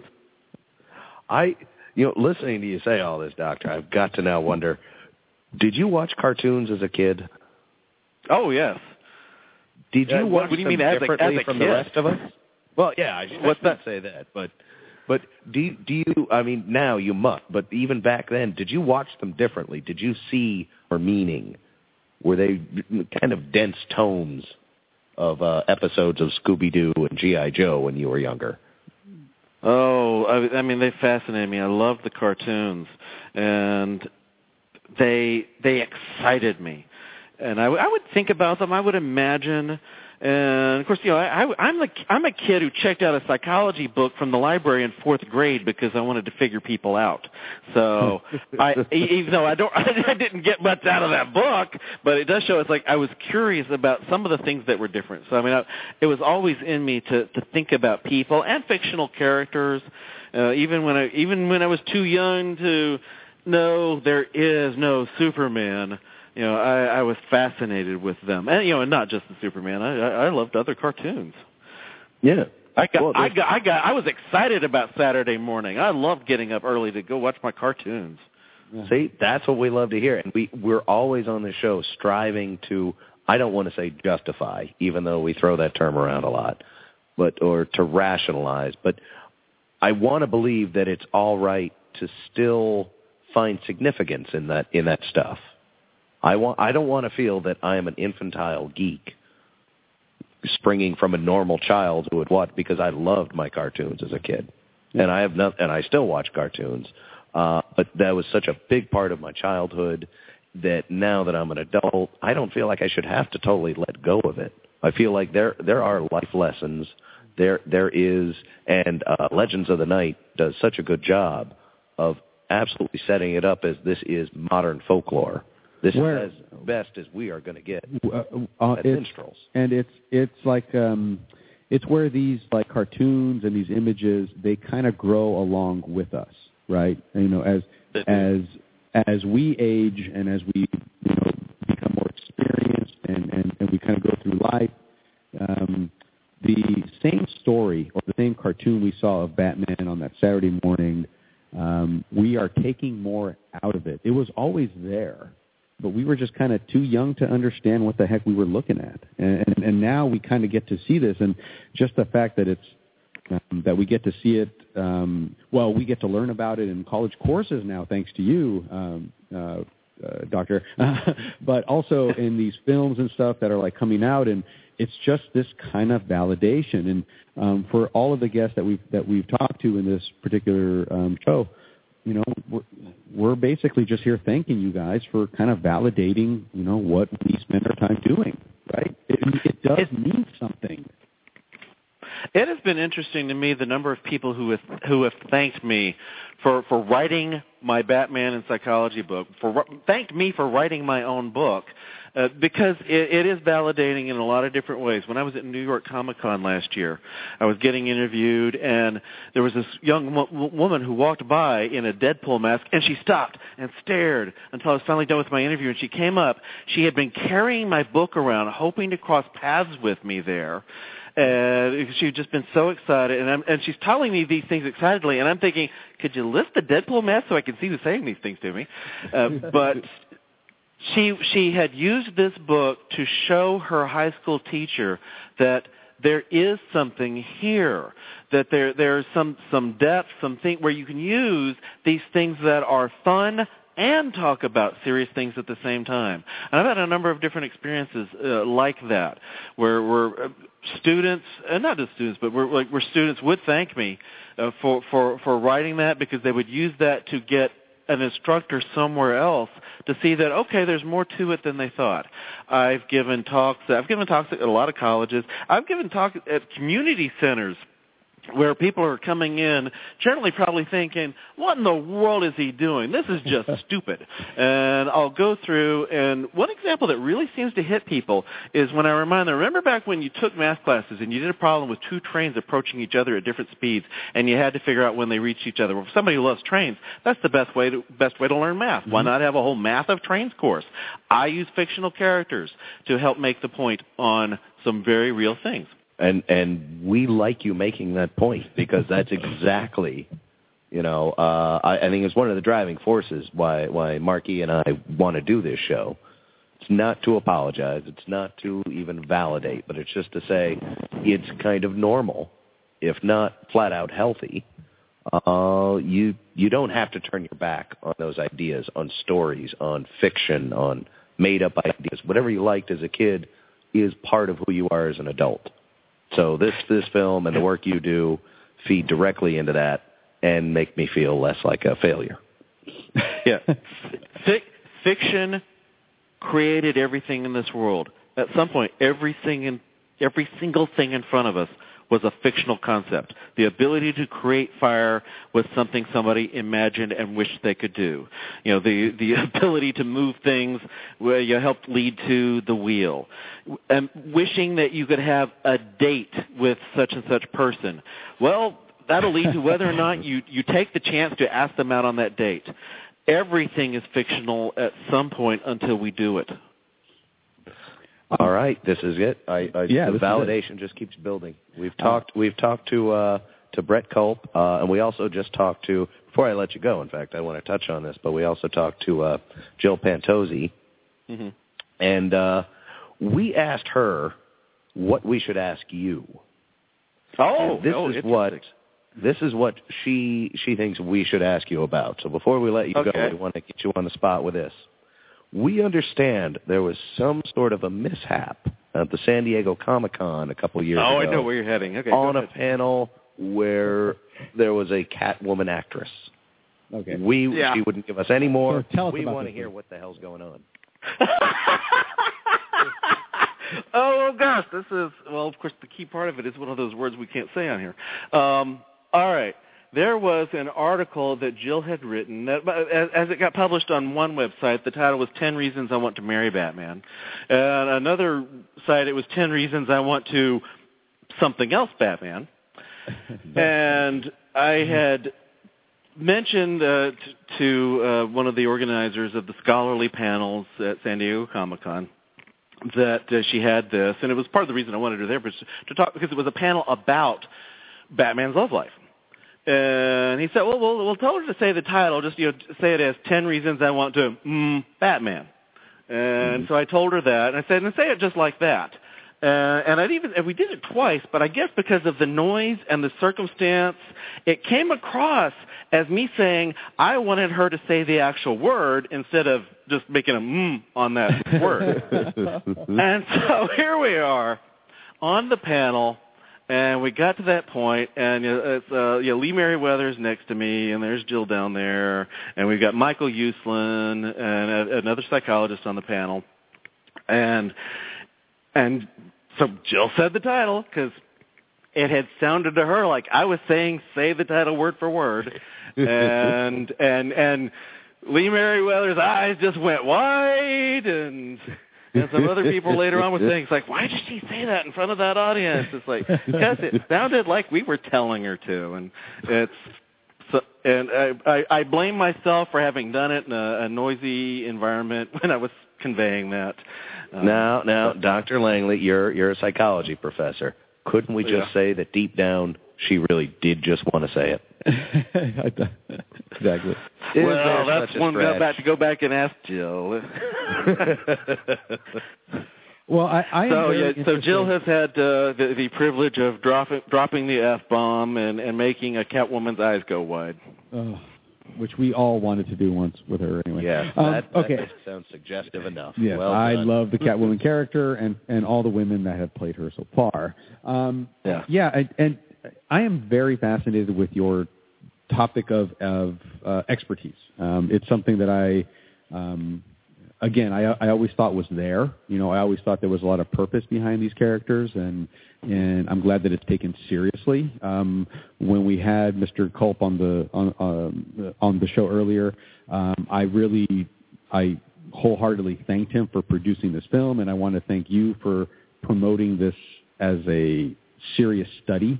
I think it's absolutely necessary, and it kind of explains why we love these characters so much. So thank you again. But just to play a little game here, okay. I'd like to know, and if you could just go through what do they call it in psychology? Is it a diagnosis or an evaluation? You know, I'd like you to kind of go through this rogues gallery. I'd like you to include Batman and, what is wrong with these guys? Starting with Batman, how would you diagnose him? What is he suffering from, or what is he experiencing? He's suffering from heroism, Mark. Heroism, sure, but I'm sure there's a lot of I'm going to put it back to you. What's up with Batman? What's up with the Riddler, Joker? What do they all represent in your field? Yeah, let's make this a realistic little chunk. If you just want to do Batman, the Joker, Riddler, and Penguin, we'll just call that the rogues gallery. Yeah. I was going to say they could take quite a while with any of these. Yeah. Well, because I have a lot of things I talk about with these characters besides just mental illnesses. But in terms of going with something like mental illness, some of the main things people bring up with Batman is those who think he has multiple personality, those who think he has PTSD. Multiple personality? No, absolutely not. They don't even understand what that means if they think multiple personality. He's always the same person. He's always Batman. He knows who he is.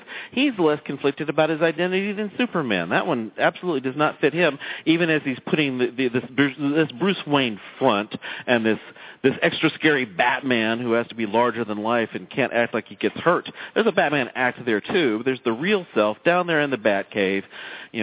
When he's alone or maybe talking to Alfred with the mask off and part of the costume on, you see what's going on with this man. And that guy is always there even when he's putting on the extra acts and bringing out other aspects of himself.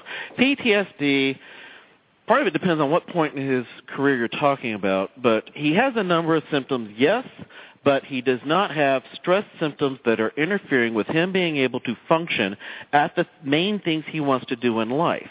He might have some sleep deprivation because he's not let himself go to sleep, but he is able to sleep. He does not actually have insomnia. He does not have flashbacks of the murder that interfere with him being able to go out and save somebody's life. He will dwell on these things. He will show certain symptoms of PTSD, absolutely. But people who show what we call post-traumatic growth show some of those symptoms. They are affected by it, and they use it to grow and find their mission and do things in life, like with John Walsh and Candace Lightner, some of the examples they used. Or Teddy Roosevelt. Christopher Nolan used Teddy Roosevelt as his example to understand Bruce Wayne. Teddy Roosevelt lost his wife and his mother to different illnesses in the same house on the same day. This was a guy who had grown up with an affluent family, a father who was a philanthropist, a man he admired, and he'd had these tragedies all happen. And in his diary, he wrote that the life had gone out from his life and drew this big X and went off into the Dakota Badlands, apparently planning to die. And then he came back. Somehow, whatever happened to him out there, he came back reinvigorated.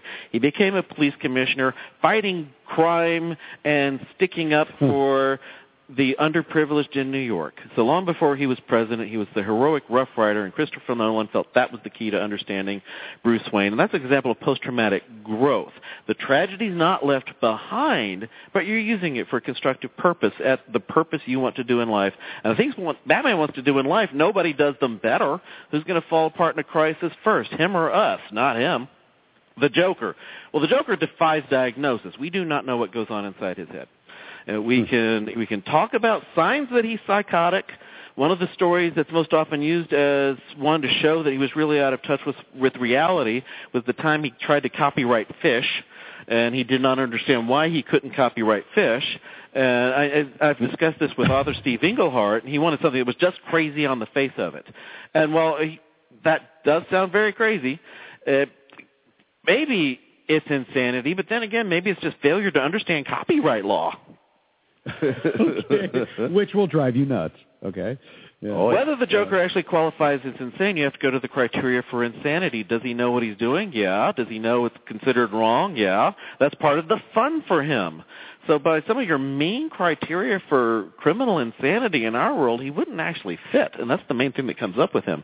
Penguin, you want to get one thing we could use with Penguin. He has what people refer to as a Napoleon complex. He's the small man who wants to be bigger. From the very first story he ever appeared in, he wanted to be a crime boss, and he wanted to rise up in high society. He wants to be a big man. Several stories over the years have had him running for mayor, not because he wants to do good things for Gotham, because he wants that status. He wants the status that goes with it and the attention. His hat makes him taller. His umbrella, when extended, helps him take more area. He could lose some of that weight. He wouldn't, because it helps him take more space. The Riddler, two main things we talk about with the Riddler: narcissism. He's one of the most narcissistic characters in the entire Rogues Gallery, and that takes some doing. He's one of the absolute most full of himself. And OCD. Obsessive-compulsive disorder. Now, there are a lot of times in his career where he's not feeling as compelled to send the riddles, and he enjoys sending them. He enjoys the challenge, but he goes through spells where he feels so compelled to do them, he's eaten up with anxiety. There was one story in the late 60s in which he decided, I do enjoy these riddles, but I really would like to just get away with a crime once, because this is very self-defeating behavior. He reads psychiatric literature to try to train himself not to send the riddles, and he ends up sending them unconsciously anyway. And so he has a lot of OCD qualities, and one of the main criteria in OCD is that the person actually has the ability to recognize that there is something wrong with this behavior. That's changed a little in the new DSM. And the Riddler, there are times when he says, I think I might be crazy. That self-awareness isn't enough to make him uncrazy, though, is what you're telling me. Well, because the self-awareness just helps pin down which kind of crazy it is. Oh. So it sounds like, see, I like the idea that you didn't just rattle off some possible diagnosis, especially when you got to the Joker. I was like, if you're able to just pick one, that's going to take a lot of the fun out of it for me. Right. So I know there are a few writers who've tried to delve a little more into the Joker's background. No, the less we really know about him, the better. In The Dark Knight, where he gives us these inconsistent origins. It's like when he tells the second one, it's like, oh, he's lying. And the third one, it's like, yeah, this is the Joker. We don't really need to know his past. Of course, that third one where Batman cuts him off, but I know you got these, the scars.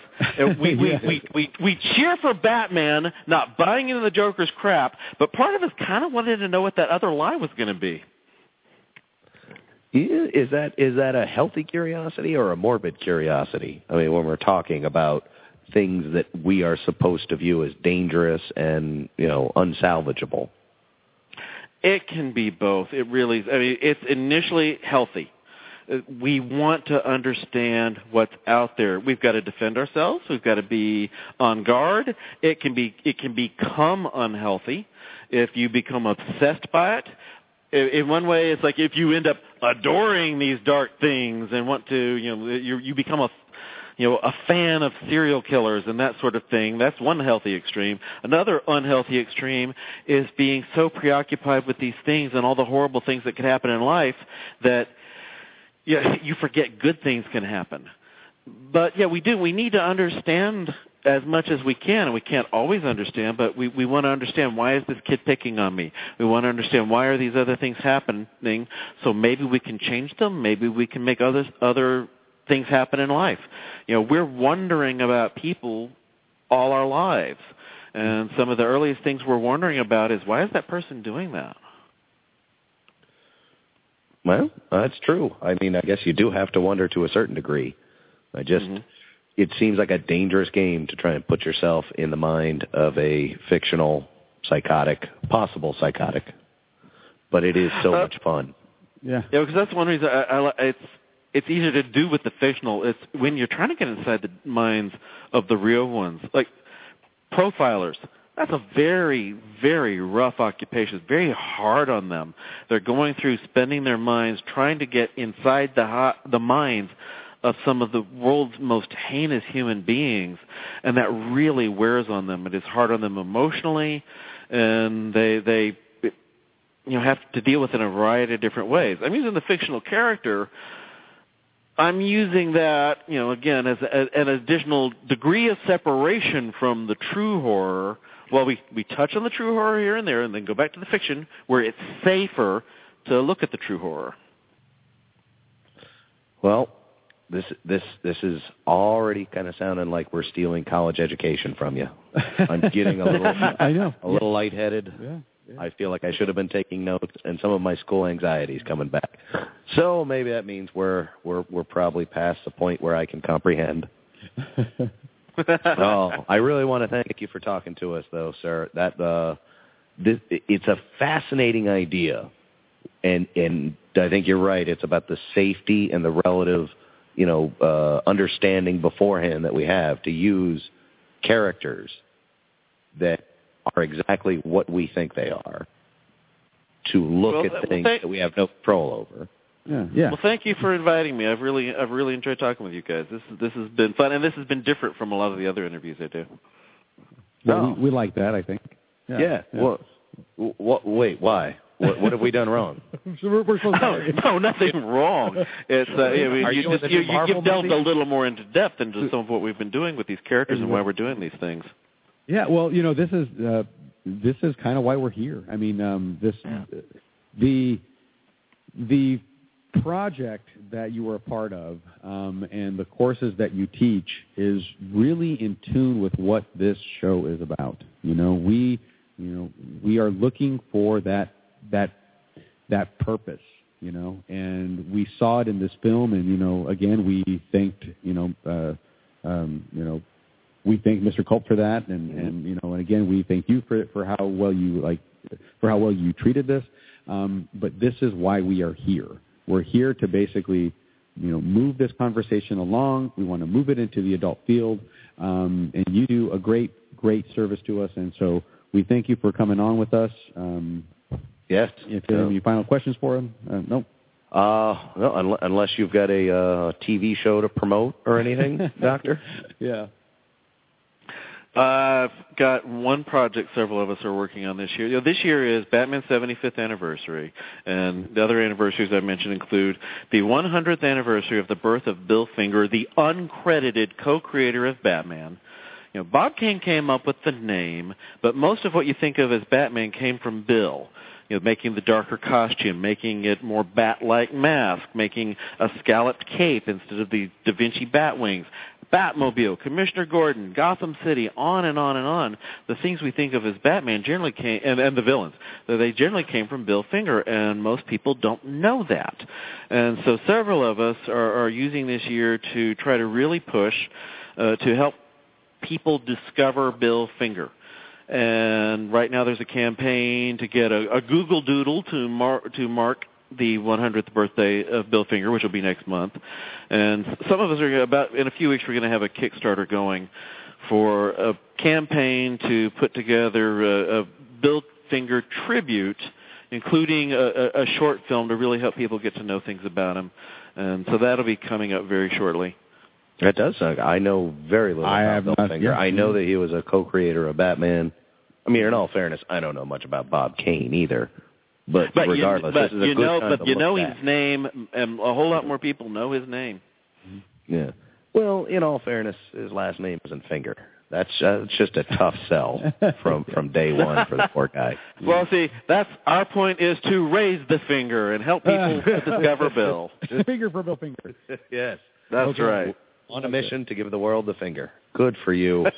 Expect me to be in the audience because I would like to know more about it. Thanks again for joining us. The book is Batman and Psychology, A Dark and Stormy Night. If you happen to go to Henderson State University, I think you might be able to pay for this man's knowledge. In the meantime, it's free right now. You have to get it out of the book. Yeah. Day when we've discovered something else truly groundbreaking about geek culture. Another Bat time, another Bat channel. Oh, great sign off. Take care. All right, Marky. Was it everything you hoped for? Yeah, well, it was a taste, I mean, I would have to take his whole course to really get into the, True. Yeah. It is such a deep subject, such an idea that you could explore it forever and ever, but it is fun to have an actual legitimate professor. It's funny that you even bring this up because you were instrumental. I've known you for 20 years now, and you were instrumental in, again, validating, my interests in that. Your dad is a dean of the English department at a university, and you were always so well spoken. But you actually introduced me to this idea of an archetype. Oh yeah, the old Star Wars archetype. Yeah, and me being a big Star Wars fan, and I was always just like, see, I knew it mattered. I knew it, right? And so 20 years ago, that all kind of got to me, and so I tend to look for this in the things that I am really passionate about. I mean, what does it mean in kind of the broader scope? What does it mean in reality? What place does it have? What does it mean? And so, when I had the opportunity, well, actually, and I have known about Travis Langley for a while, and I knew that he was teaching this course, and it was such a pleasure to be able to, speak with him. Yeah. And you've known about him for a long time through your Comic-Con adventure. Right, exactly. Right? And he's a well-known pop geek I want to say psychology professor. I guess a pop geek expert. He exists, and he maneuvers in this realm, right? And it just so happens, that he has a PhD, right? And so he applies this to these themes, and in this specific case, Batman. And I have just always been really, really super interested in, and we even asked him about this, and the major difference between Batman and pretty much everybody, all the other superheroes, minus maybe Spider-Man, but Batman has the best villains. Yes. And they all seem to kind of represent an aspect, well, the major ones. I don't know about all of them. I'm just now learning about like Clayface and things like that because of the video game that I'm playing, Arkham City. It's awesome. But I'm just now learning about a lot of the villains, but the key Batman villains that we're all familiar with, Joker, Riddler, Penguin, Catwoman, they represent Bane. They represent a kind of a alternate aspect of Bruce Wayne and Batman that gets kind of it's like a hyper version of Bruce Wayne and Batman that gets kind of thrown back at him, and no, we did not have enough time to get into that, right? There's so much more to learn, and we should all buy his book, take his class, study, learn more about it. It's going to take us, a long time to really get to the meat and potatoes behind it. But Batman, Bruce Wayne, he could be the corrupt bureaucrat like Penguin. He has the resources, right? Yeah. He could have taken this tragedy that befell upon him and become the psychopath that the Joker is. Yeah. He could have done that. And so all of these villains kind of represent a mirror image of what Batman could have been, and yet his consistency of choice throughout his is to go through it. Yes. Yeah. To take what was bad and make the world a better place because he doesn't want that. Those guys, his villains, and where Batman is unique is that his villains have the same situation and make different choices than Batman. And that is why I believe Dr. Travis Langley is in this particular film, is because he highlights that difference, right? He really brings that out. And again, in the stories, and you guys are going to hear all about this in the film of the Petaluma Batman, Jill Pantozzi, and Bat-Kid, Yep. Well, young Kai. Young Kai, I'm sorry. Just like Bat-Kid, but it was a few years ago in Texas. Another awesome, touching story. It was an amazing story with Kai. They could have taken this situation or this hand that they were dealt or whatever, and they could have gotten knocked down by it, but instead they decided to make different choices. They got up and they kept going, and they used Batman to inspire them, and now they stand to inspire us. And that there is why as soon as I finished watching this film, I looked over at Grim Shea here and I said, wow, Batman's real. Right? Yeah. I said that. And I remember I kind of shook my head a little bit. Like, what the heck are you talking about? And then I said, this does make him a real hero. Yes. He's still a fictional character, but that if nothing else, as we said earlier, if nothing else, that just makes him as a hero that much more real. Right. If at the end of the day, if Batman in the movie or if Batman in the comic book or whatever, if Batman is wearing a mask and he's wearing a bat on his chest, and if you're shining the bat signal up in the sky, if the purpose of all of that was to inspire you, that is what he's accomplishing in real life, as exemplified by the personalities and the stories that are in this film. Don't take my word for it. Watch this movie yourselves. It's coming to a theater near you. WeAreBatman.com. You can get all the details. You can also hop on our site, MattyPRadio.com.